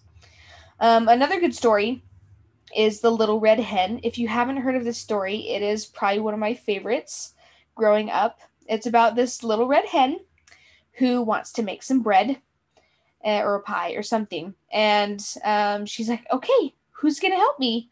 Who's going to help me grow the wheat to make this bread? And not I, says the cat. Not I, says the goose. Not I, says the pig. Then I'll do it myself, said the little red hen. Anyway, that's probably one of my favorite quotes from the whole book. But she does this throughout the whole process of making this bread from scratch. And so once the bread comes out of the oven, she says, who's going to help me eat the bread? Oh, I will, said the cat. I will, said the goose. I will, said the pig. And she's like, excuse me, you didn't put any work into helping make this bread. There's no way I'm going to let you have any. And so it's a great story of showing that you have to put in the work to see the results that you want. You can't expect things to just be given to you on a silver platter. I remember that there was a time when I was little when I read that book, and I had to reckon with it. Is she being mean? Or is that the way it should be? And I had to really ask myself, is it mean to not give those other, they're hungry. They want food too, but then they're also lounging about and playing golf. Yeah, they're playing golf and whatever. Yeah, exactly. In the little book, it's really fun. But the point is, no, they're not being mean. And I think nowadays, probably there's some people that would say, oh, that little red hen is just so mean because she doesn't give. Selfish. And, those people don't want to do that work, so they shouldn't have to, But there's a principle there that she's teaching that you get the fruits of your labors. So if you don't do any labors, you're going to end up stuck with an empty belly, right? And an entitled disposition as well. Yeah, because they really were. Yeah, if you look back on history, biblical times and all these things, they're very entitled people lived off of the work of the poor people. And so they didn't do any of the work themselves, yet they lived lavishly. Mm-hmm. In some cultures, in some time periods, but it's really interesting to see that and to see that, okay, these people who worked for years and years and years and years, they still died poor people, even though, so they really didn't get what they weren't really rewarded for their labor, at least by the world's standards. Mm-hmm. Yeah, absolutely. So, honestly, work is so vital. It's just so important to teach. There's another little book that you could read, The Little Engine That Could. I don't know if you remember that, but him trying, pushing, working harder. I can do this over the mountain. And then he does it, and he is able to do this nice thing for all the little children over in the next town that didn't have any toys or treats or whatever it is.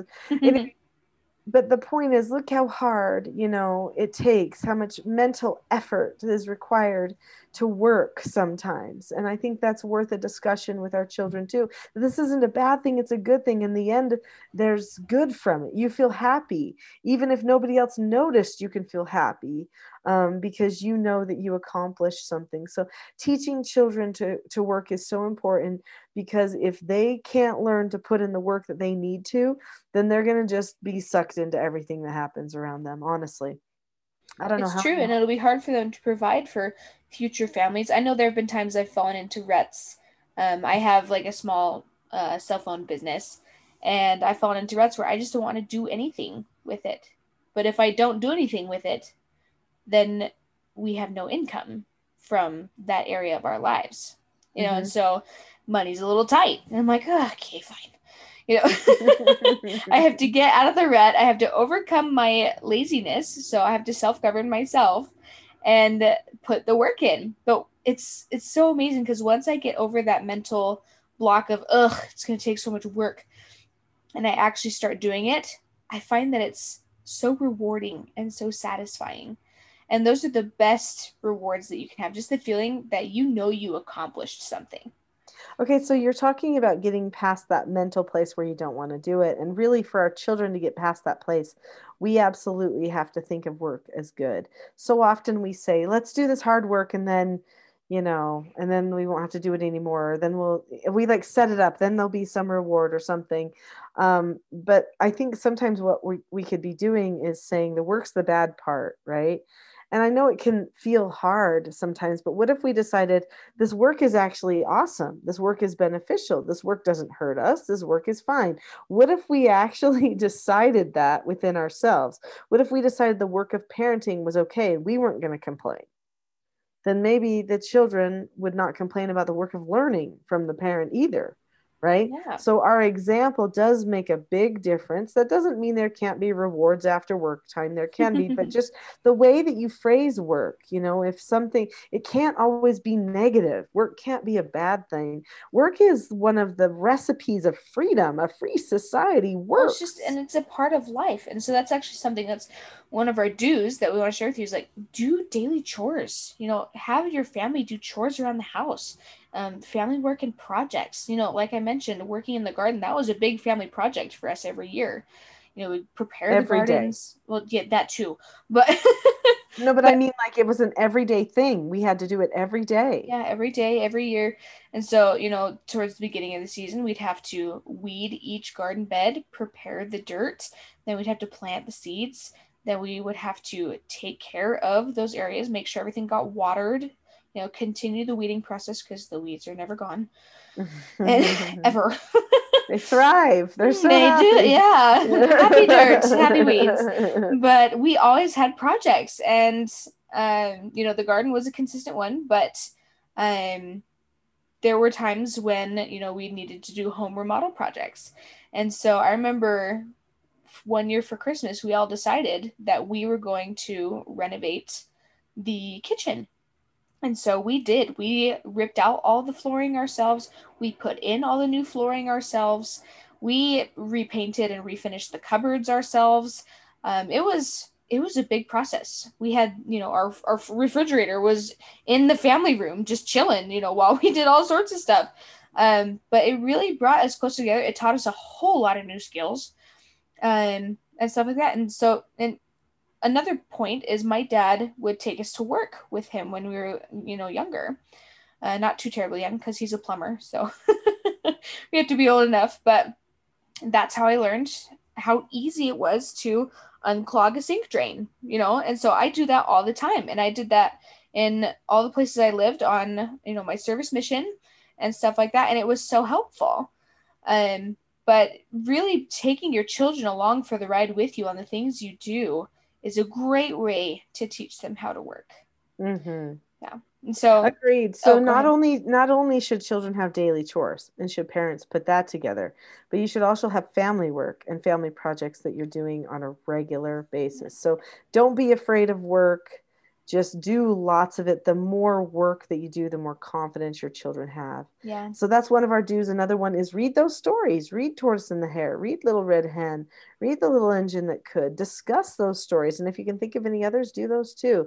But things that show that work is beneficial. Mm-hmm. And I would say for those daily chores, a lot of parents will give out allowances. I think we did that for a couple months one time.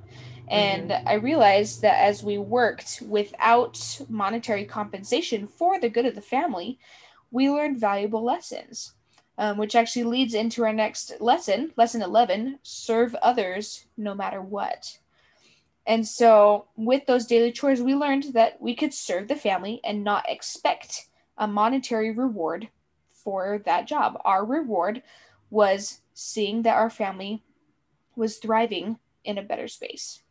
Yeah, I love that. In fact, that was a big thing for me because I felt like that my children needed to see that they were part of a group, not getting something from a group. Mm-hmm. That's totally different. And I think that really changed our mindset about those chores.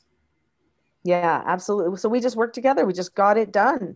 Yeah. And then we moved on with our day. And, that's just what we did. So service is awesome. Doing chores with the family can absolutely teach service. There are many other things, however, though, that can teach service. We are never truly happy when we only look out for ourselves. So we need to remember that. All good leaders serve. Leadership is about service. I mean, I don't think you could really call yourself a true leader if you aren't serving in some way. All the people that we look up to as leaders are usually supposed to be public servants if they're not public servants already. Like that's usually what we hope they are going to be. But the leaders that make the most difference in the world are the ones that get their hands dirty too, and that think of their job or their leadership role as basically a call to action. So Jennifer Cleveland said, service is love in action. So when a leader loves his people or her people, then they take action by giving service. So parents can set the example of service by choosing to love serving their family, to love serving other people. So we need to remember how important our example is to our children. If they're going to reach out to others and do kind things for each other, it's because it's going to be part of our atmosphere at home. You could have a little service jar where people put, oh, so-and-so served me. Or you could have, doing secret acts for people, like random acts of those kindness. Are really fun. I like those. Yeah, little things like that where people just serve and love each other. And it's unanimous. No, not unanimous. Anonymous. It could be unanimous. You never know. I'm like, wait a minute. That's the wrong word. I almost didn't say it. And then I'm like, no, I feel like that's not the right word. It was close. Very close. Mm-hmm. So anyway, it could be anonymous. Mm-hmm. All right. So let's talk about the do's for lesson number 11. So when you're teaching lesson number 11, the first do is study inspiring people from history who led a life of service and discuss those people, such as Gandhi, Mother Teresa, George Washington, Corrie ten Boom, and et cetera. It goes on and on. But there are so many people who have done great things in the history of the world. And maybe it's not just one great thing, but it's a serious life of service in history. We need to look at those people and say, okay, what really makes them tick? How did they serve? What was their attitude towards service? I always think how George Washington just felt like, it was a labor. It was so hard not to see his family, to be away from Mount Vernon and everything else with all the things that he did. But he just felt he had to, for his country, for his people. He felt compelled. It was like he knew he had to be the one to step into leadership right then. Well, it was such a big blessing. It was so hard for him. Yeah. Yeah, and he gave his whole life. Shortly after he stopped serving as president, he died. Mm-hmm. He gave his whole life in service to other people. Really amazing. And so, these people, you see them as leaders because of the good that they do. A lot of people talk about all these people that were technically leaders of countries, but how awful they were. Like Henry VIII.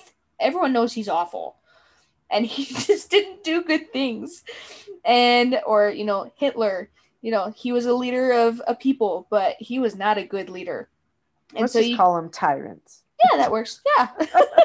But you can see the difference in people that, these historic people that are looked up to and revered. It's because they put other people above themselves, and they didn't care about themselves. I shouldn't say that. They did, but you know what I mean.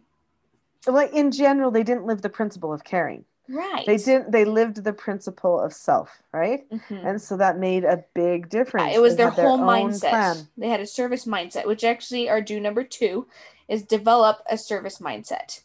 And this is actually something that I have tried to do.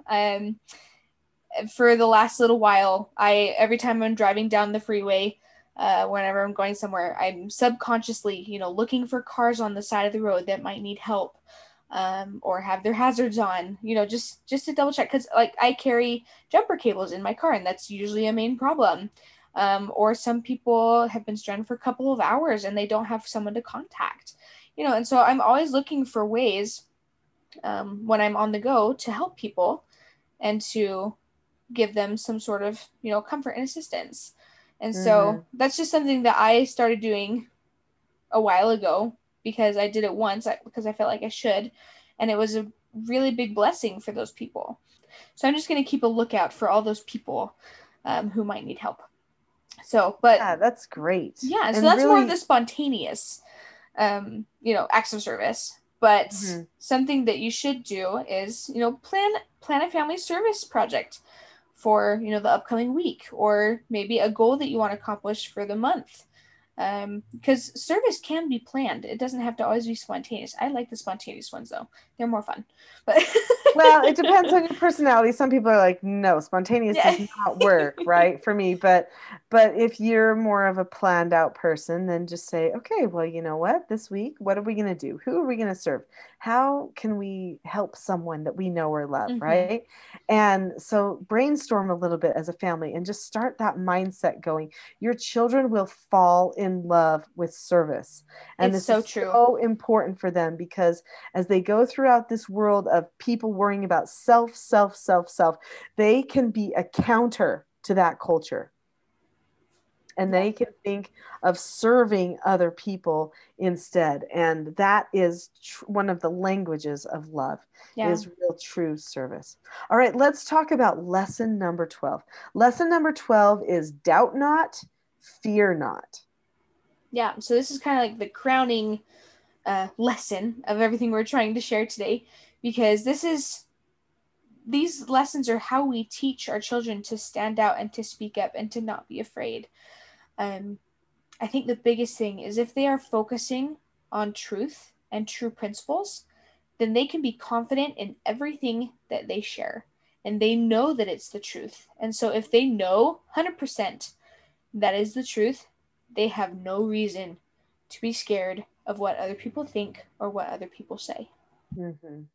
Honestly, every single thing that we have been talking about up to this point is absolutely focused toward creating a person who is secure, who's grounded, who can communicate, who is confident and stable and connected in with power sources, people they can, draw on for support and help and connection, like family and that kind of thing. And this means that they don't have to doubt themselves. They don't have to be pulled into these power struggles where people will try to attack the things that you believe. They can fear not. They can rest secure because they know that they have a knowledge of true things, that they can trust the sources of those things. They've got good discernment. They've got good ways to communicate it if they don't get along. I mean,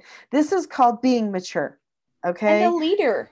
Like, we just talked about leaders, and all those people we talked about, they were not scared about what other people thought or said to them. Like, take Gandhi. When he saw that something was wrong, he went on a hunger strike, and people were like, eat food, you're being stupid. And all these people rose up against them. Corrie ten Boom, she was part of the Holocaust, so all these people rose up against her, the Nazis, and she ended up going to a concentration camp. But she still stood for what she knew to be true, and she was blessed for it. Yeah, what a strong woman. I just love that woman. When a person has decided, I will give my life to goodness in the world, I will give my life to standing for truth in the world, that person has so much power, so much strength. They're always so inspiring to me. And honestly, people I seek to be like.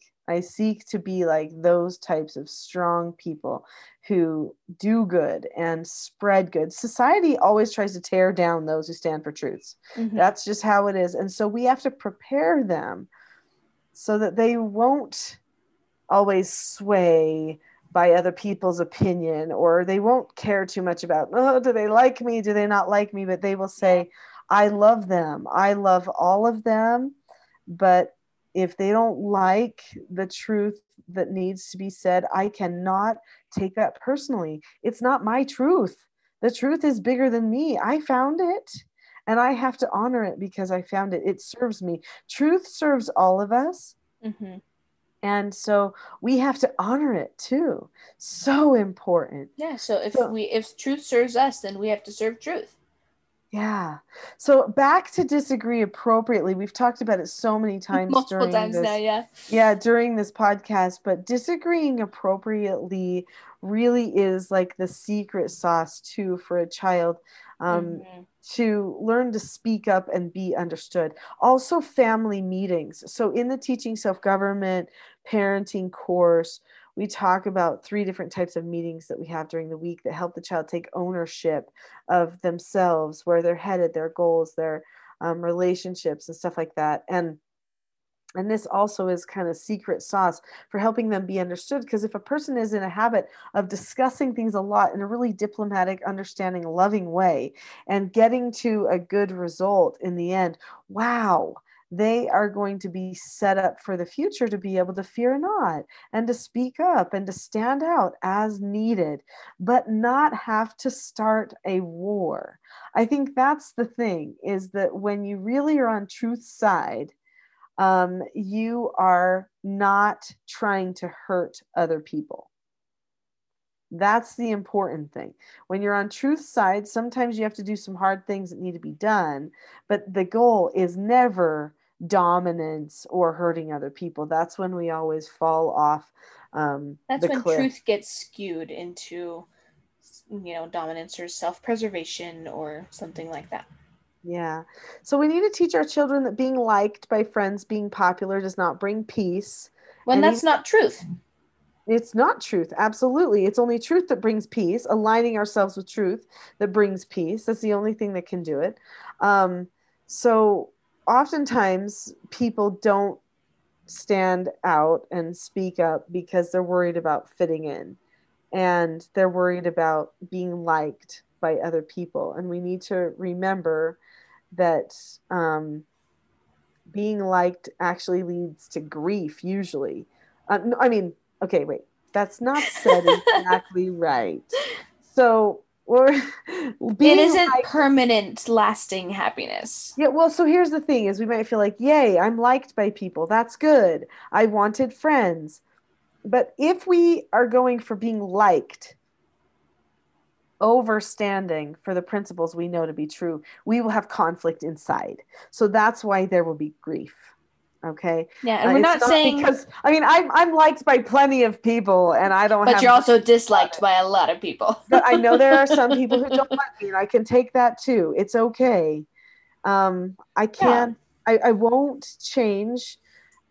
I won't go back on truths I know just because somebody doesn't agree with it. Well, yeah, it's because you stand up for who you are and what you know to be true, that because you don't conform to society, people see you as a rebel or, someone who stirs Oh, up trouble.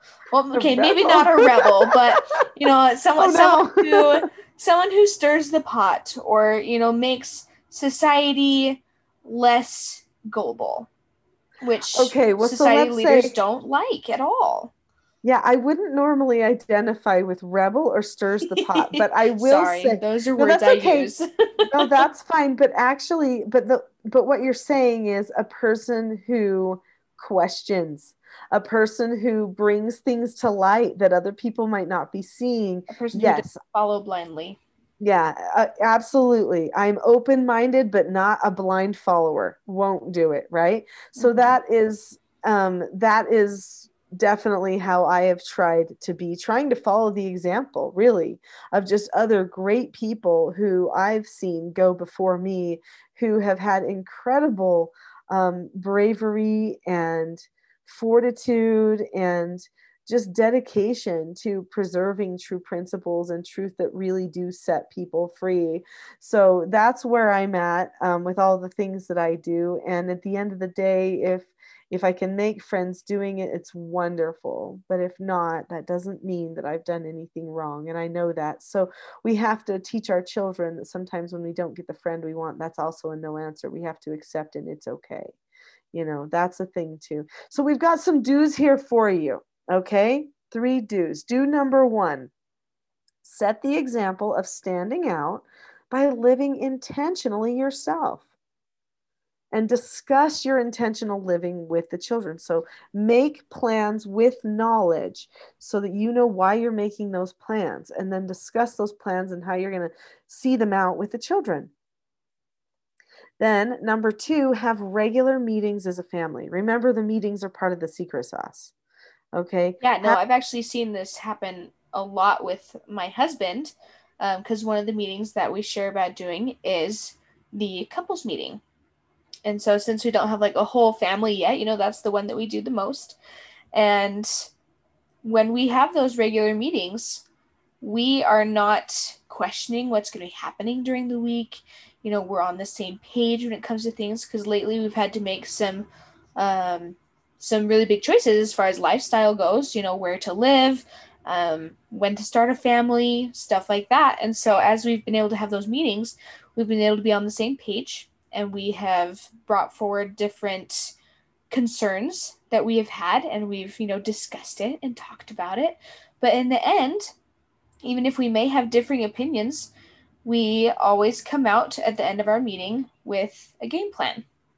Something that we know we're going to do, something that we both agree on, whether we met in the middle, and compromised a little bit on some things, or whether, we agreed to one thing or another, but we're both on the same page, and it creates so much unity. And I have no fear that, my husband's going to go off and do something different, because, we didn't talk about that. And when we do talk about those things, we stick pretty close to the plan. But it's so much nicer to know that I don't have to be afraid that he's going to do something that we didn't talk about, or that may set us back financially, or, whatever it is. And that's the power of the discussion.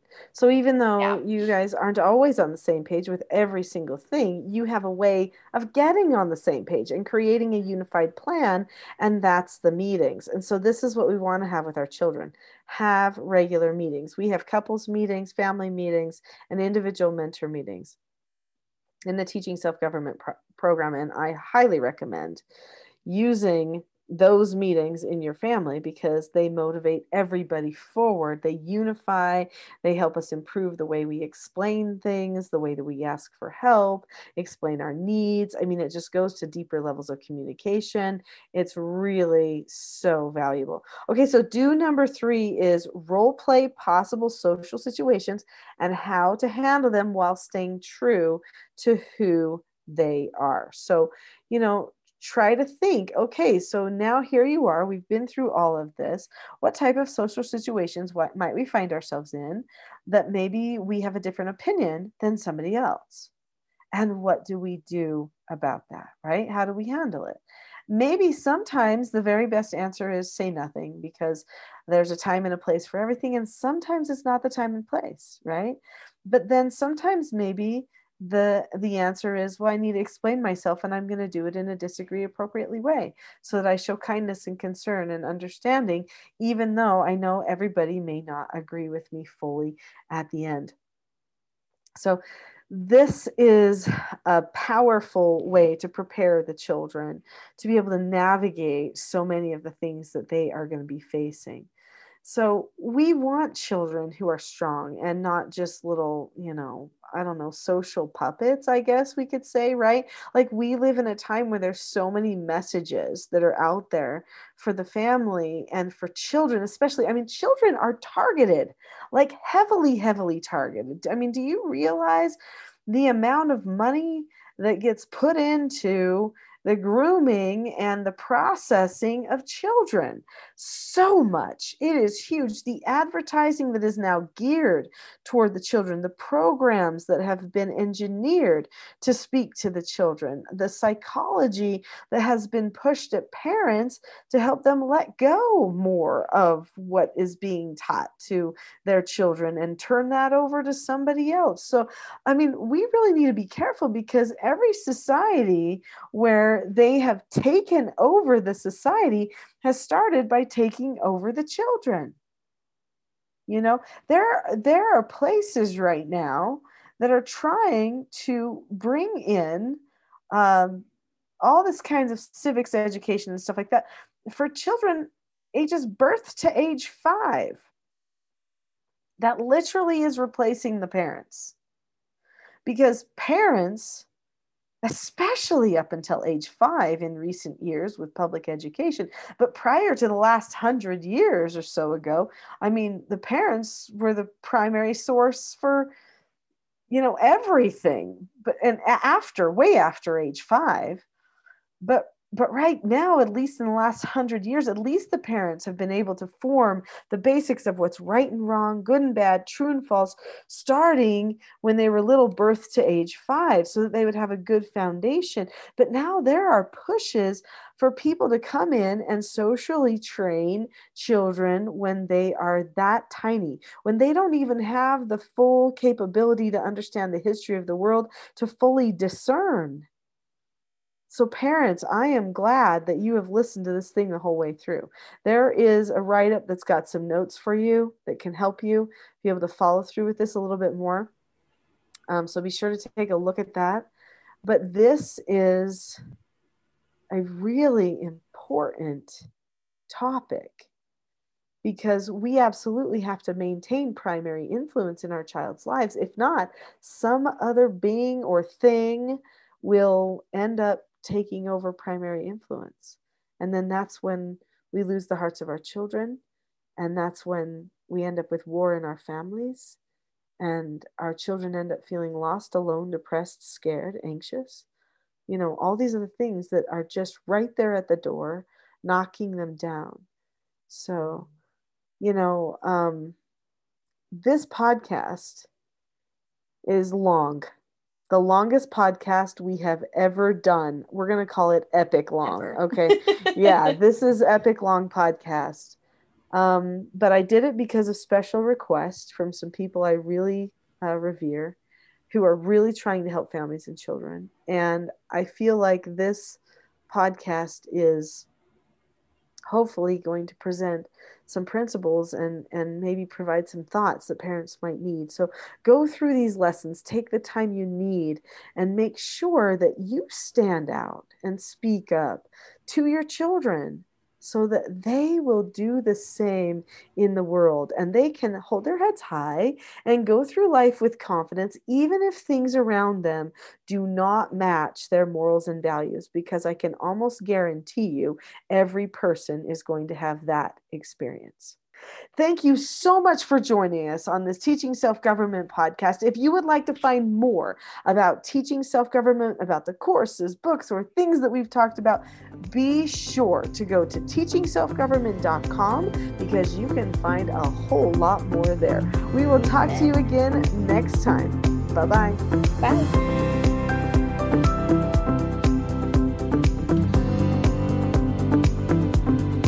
You've been listening to the Teaching Self-Government podcast. For more information and resources to help unite your family, visit teachingselfgovernment.com.